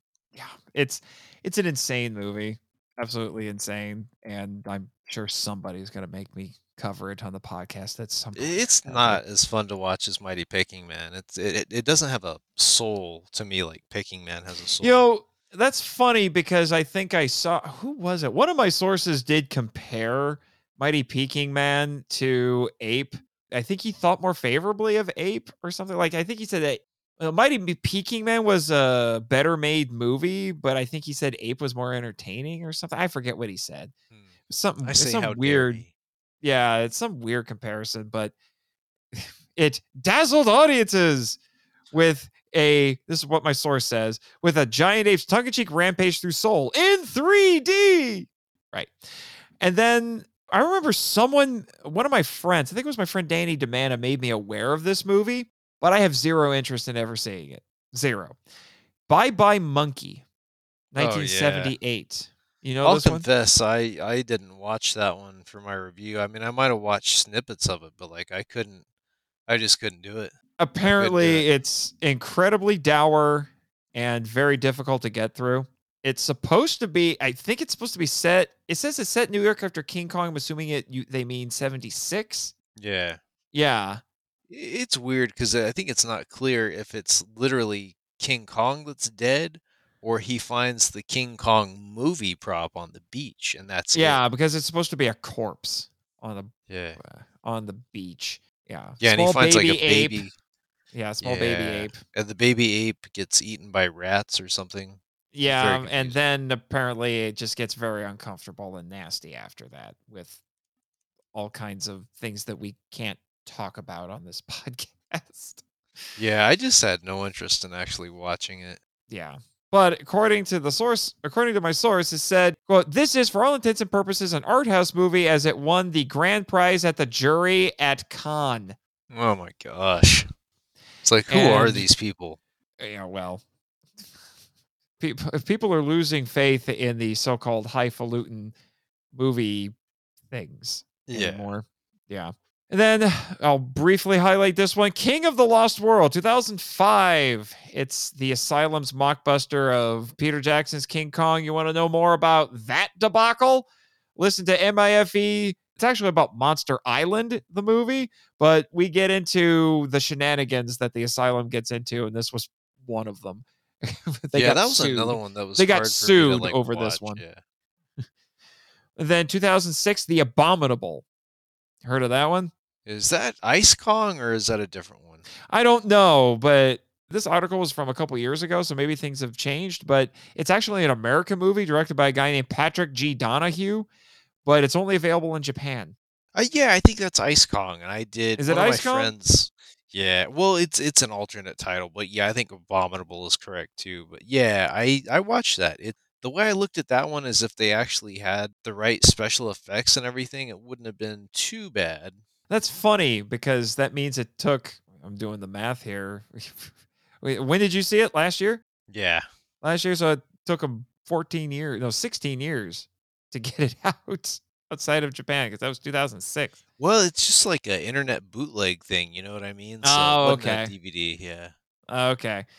And then just to rattle off a few other titles, that people would be familiar with, especially if they read your books, John, you have King of Kong Island, 1968, which Yeah, that one's that's more of a that one's- title, yeah. Yeah, that one's really misleading. Yeah, they're all yeah. human-sized gorillas. Yeah, and it's kind of a Samantha situation because there's, I think her name is Ava or something like that, because I think the original title is Ava. It's a jungle girl, Yeah. but right, she's yeah, barely in it. yeah. And then, I know you love this one. Wink, wink. The Mighty Gorga, Oh, yeah. 1969. You were not nice to that one in your book. I feel kind of bad about it because, like, I do feel bad when people make movies on shoestring budgets and everything, but yeah, I don't know. Yeah. Now, this one I'm a little curious to see, for no other reason than the title, but King Kung Fu, 1976. Sounds like one of the most Yeah. 70s things ever. Yeah, that one, it wasn't too hard to suffer through that one. It still wasn't a pleasure, but I think one of the only ones that surprised me that I enjoyed watching was Trog. Trog was decent. Yeah, that wasn't one of the other titles I had on here. Then there's Queen Kong, which I honestly don't really want to watch. Yeah, that one was kind of tough to get through. Not that, that's the sort of thing where it should have just been a Saturday Night Live skit and that's it. Like 5 minutes and done. Yeah, it sounds like an overlong but bad Monty Python sketch, Yeah. which is too bad because I do think it had potential. If you know anything about this, basically it's a British film. It's a parody. I think it's also a musical. Is it a musical? Kind of seems like there's some musical numbers. Yeah, and it's gender swapped, which actually sounds kind of interesting. So the gorilla's female, and the Andero is this big burly handsome guy who's kind of a dork. Yeah, his name is Ray Fay. Ray Fay, which, okay, That's funny. that actually sounds like there's some potential there, but it's completely botched. But see, that's just it. You heard the joke right there, and it's done. Yeah. That's it. That's all you get out of it, Yeah.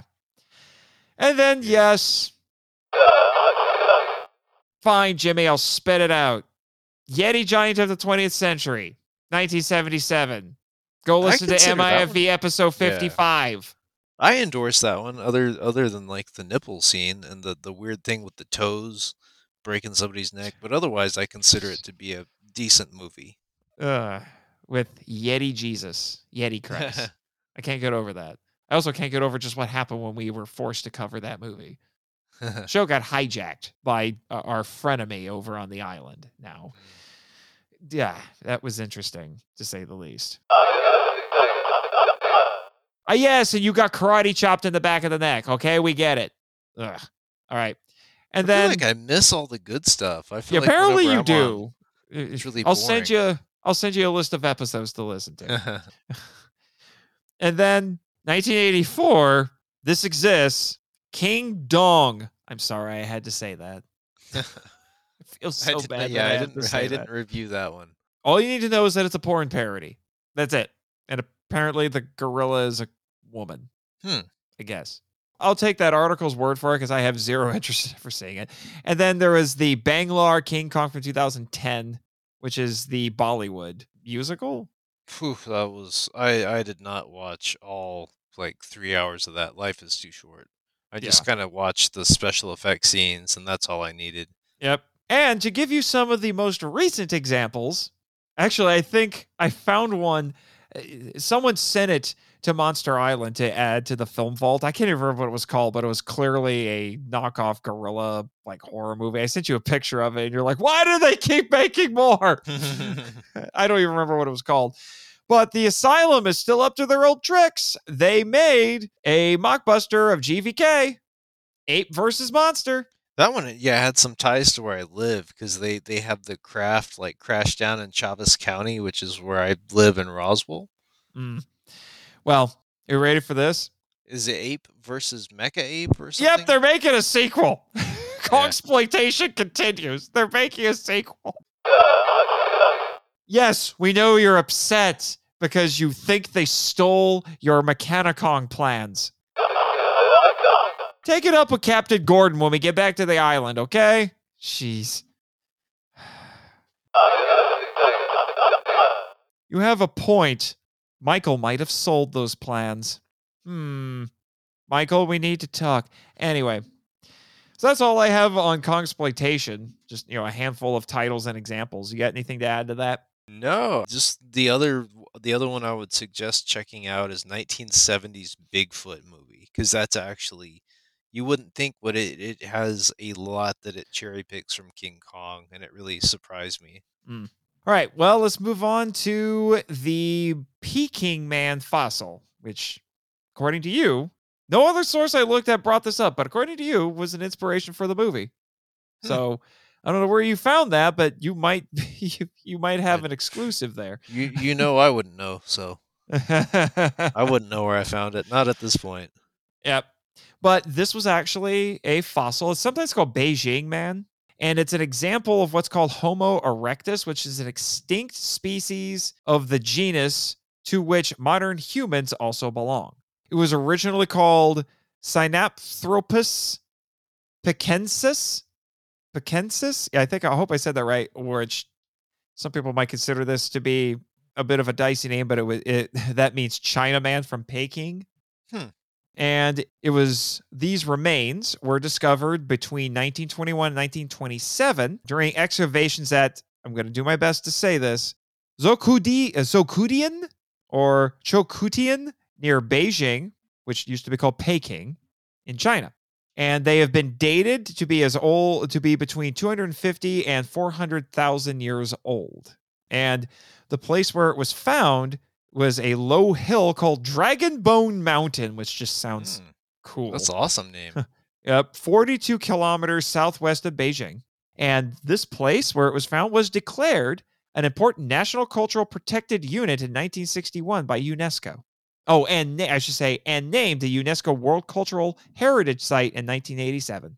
So the Peking Man is a collection of 6 complete or nearly complete skulls, 14 cranial fragments, 6 facial fragments, 15 jawbones, 157 teeth, 1 collarbone, 3 upper arms, 1 wrist, and 7 thigh bones, and 1 shin bone. They're all found in a cave in a quarry. And it's believed to be 40 individuals of both sexes. Yeah, the only thing I remember about Peking Man, I think, is like they decided to choose it as a way of kind of differentiating themselves from King Kong in case there was a lawsuit. And then, it's like a Chinese treasure too, so it's just kind of like national pride. So, which I'll get into a little bit here. It was taken to the Peking Union Medical College in 1926. It was actually, according to this source, it was originally thought that they were 200,000 to 300,000 years old. Now they think it's 400 to 780,000. So this is a different source from the other one I was looking at. This is based on dating the sediments in which the fossils were found. They didn't do any chemical tests on these things until, here's where it gets interesting. We'll get into that a little bit more in a second. When these remains mysteriously disappeared during World War II. Oh yeah, this is the part where I said this is where it gets way more interesting than I was expecting. Someone needs to make a movie about this. Yeah. So, the Peking Man bones were hidden after the Japanese invaded China in 1937, and then they disappeared in 1941 because Chinese and American scientists tried to ship them to the United States for safekeeping, obviously. So here's a rundown for you. Quote, before they disappeared, the fossils had been packed in crates at the Peking Union Medical College, an American Baptist teaching hospital, where research on the fossils was conducted by the Rockefeller Foundation. Oh boy. The plan was for the crates to be transferred by the Marine Corps to the port at Qinghongdao. I hope I said that right. Where they were to be loaded onto a ship called the President Harrison for the journey to America. The ship was scheduled to leave on December 8th, 1941. But the day before it was to leave, the Japanese attacked Pearl Harbor, and the Marines in charge of watching over the 2 crates with the bones were taken prisoner by the Japanese. End quote. And then the Japanese did the special effects for the movie. Go figure, right? What exactly happened to him? No one really knows. The Chinese blamed the Americans, but the Americans blamed the Japanese. And a Chinese professor told the New York Times, quote, I think the Japanese opened the boxes thinking they would find weapons or food, and when they saw that it was only bones, I think they kicked it over and threw them away. So all that they have from those initial findings is they made casts of the bones. But here's where it gets weird, and this is the part that I think needs to be a movie, especially this part. And you want to talk about King Kong connections? I'm about to give you one. I'm just going to read this verbatim. So, quote, according to one military report, the crates with the Peking man bones were delivered to a Swiss warehouse. So there's a connection to this movie because Switzerland, Miss Kraft, for shipment, but there is no evidence that the crates ever arrived at the warehouse. In the 1970s, a woman appeared who claimed to be the widow of one of the Marines in charge of guarding the fossils.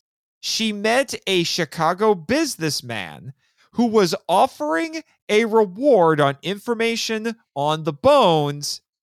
Here's your King Kong connection. At the top of the Empire State Building. What? Yep. Showed him some pictures which she said were of a box with the missing fossils, and then disappeared and was never heard from again. Wow. Most think she was part of a hoax. End quote. There's all kinds of intrigue there. All kinds of it. Did you ever know any of that? I knew none of that, so that's fascinating. Yes, it is. Now, in 2005, the Chinese government said that they were going to do an all-out search to find the Peking man bones and asked the governments in Japan, South Korea, and the United States to help. And then a bunch of scientists, philanthropists, farmers, and con men, that's what the article says, con men all announced that they were starting searches or made discoveries. Because of course they would. I love how it says scientists, philanthropists, farmers, and con men. Yeah. It just cracks me up. But we may have figured out what happened. The mystery may have been solved. Like, how recently was this? 2010. Huh. April 2010. A man named Paul Bowen, who is the son of a former U.S. Marine, Richard Bowen, he emailed a paleoanthropologist named Lee Berger of the University of Witwatersrand in South Africa. He said that his father dug up a box of bones while stationed in the port city of, again, I'm probably going to butcher this name, Qinhuangdao, formerly Qinghuangtao. I think we mentioned that before, in 1947, so after the war, during China's National Communist Civil War. So Berger went to the site that this guy's father described, and there's a parking lot there now. So if the bones are buried there, they would have to excavate it from under the parking lot. Interesting. Yep. But here's the really wacky thing. The Peking man has been used by Chinese nationalists. Quote, Peking man was claimed as the direct ancestor of the modern Chinese, allowing patriotic Chinese archaeologist Lin Yan to claim that the Chinese were the Earth's most ancient original inhabitants. This was a serious error, though an understandable one at the time when the science of human origins was less advanced.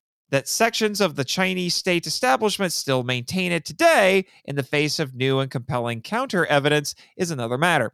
Chinese museums and schools still teach the plain nonsense that the archaic skull of Peking man has distinctive far Asian features.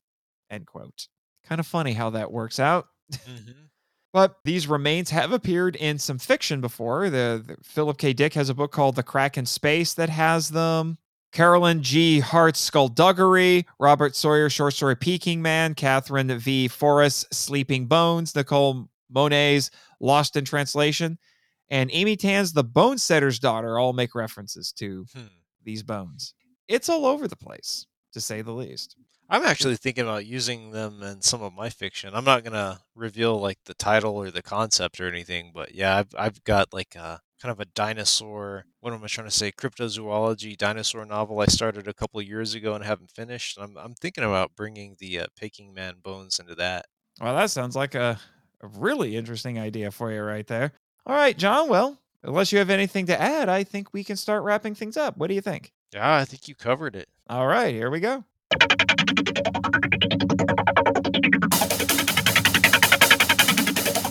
Alrighty. Well, with that, we can move on to the Patreon shout-outs. I shall ask thee once again, will you chant my name?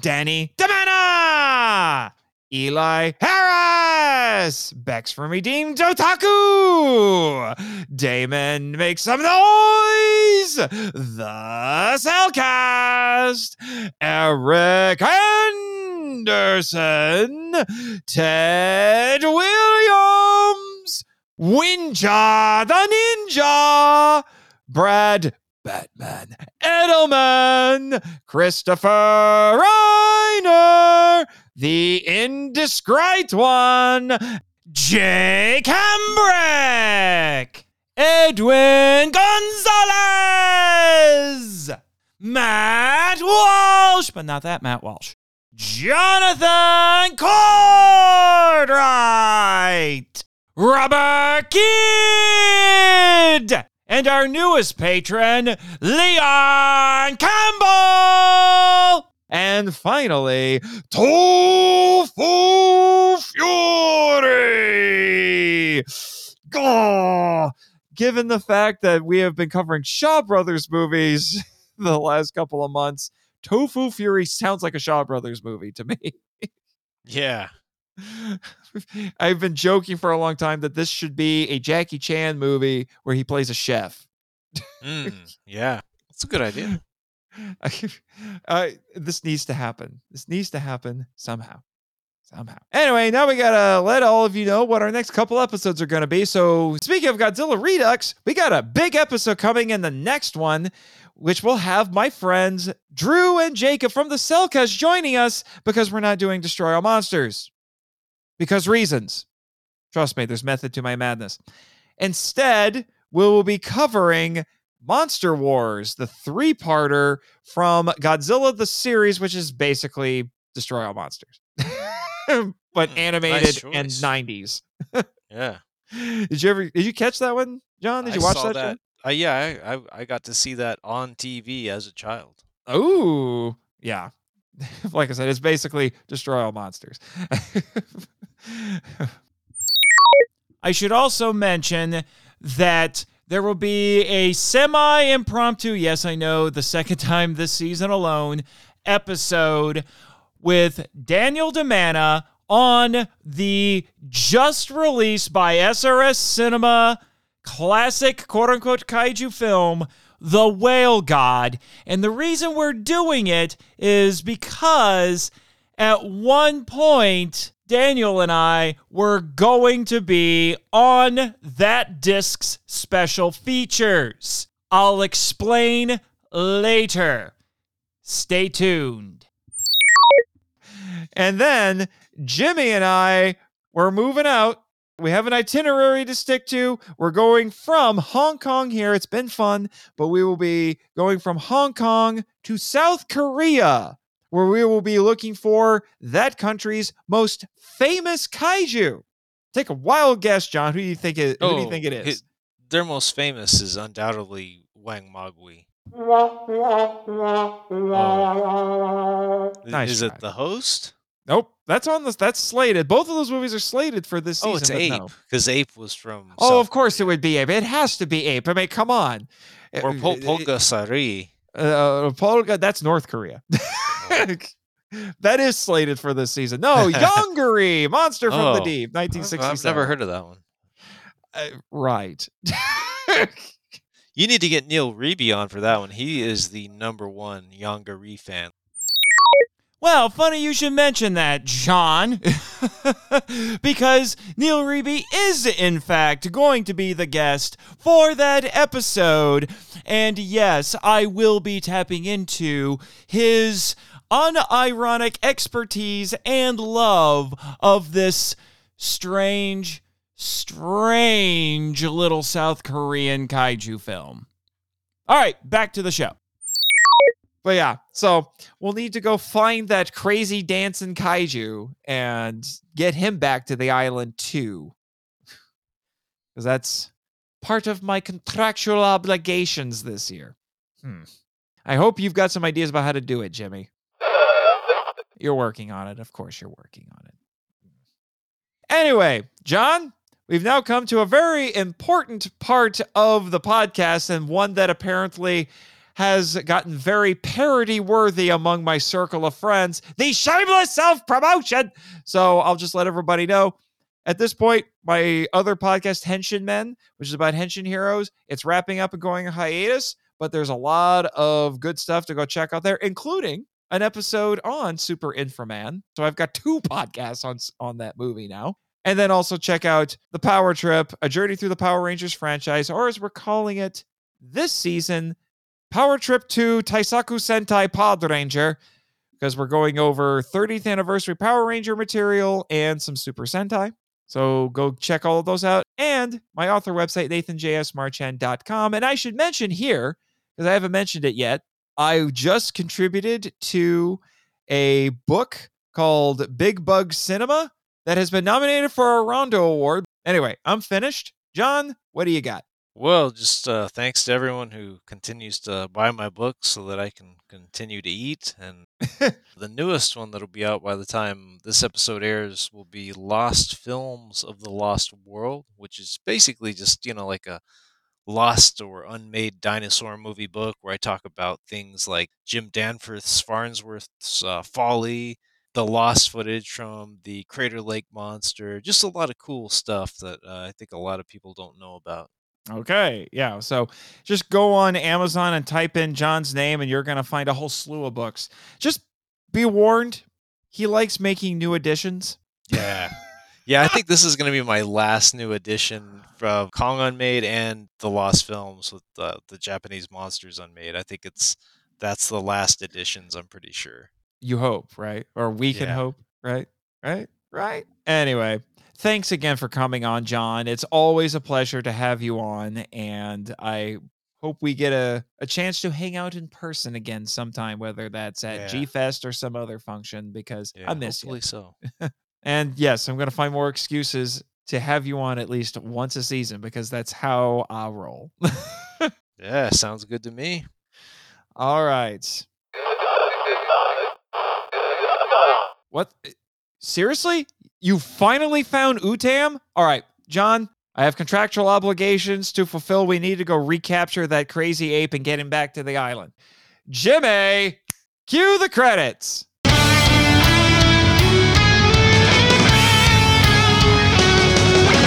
Thank you for listening to the Monster Island Film Vault, a podcast produced and hosted by Nate Marchand. Our executive producer is Damon Noyes. If you want to be heard on the show, we'd love to hear from you, so email us at monsterislandfilmvault@gmail.com. Follow us on Facebook, Instagram, Twitter, YouTube, and TikTok. You can also follow Jimmy from NASA on Twitter and our many colorful characters using the links in the show notes, which are on our website, monsterislandfilmvault.com. Don't forget to join our official Facebook group and Discord server, The Markalite Lounge. Our podcast logo was designed by Rebecca Hudgens. Follow her on Twitter and Instagram at super_R_illustrations. Sound effects sourced from freesound.org and created by JP Gant.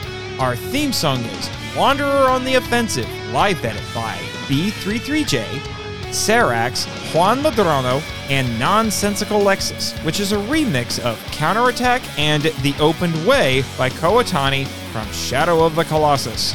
Additional music includes Every Country Has a Monster, performed by Jonah Ray, and Chant My Name, a cover by Second Archive of the song by Masaki Endo. All film and audio clips belong to the respective copyright holders, and no infringement is intended or implied. Please rate and review us on Apple Podcasts, Spotify, and/or Podchaser to spread the word about the show. You can even support us by joining MIFV Max on Patreon. MIFV is a Moonlighting Ninjas media production and a proud member of Pod Nation. Sayonara!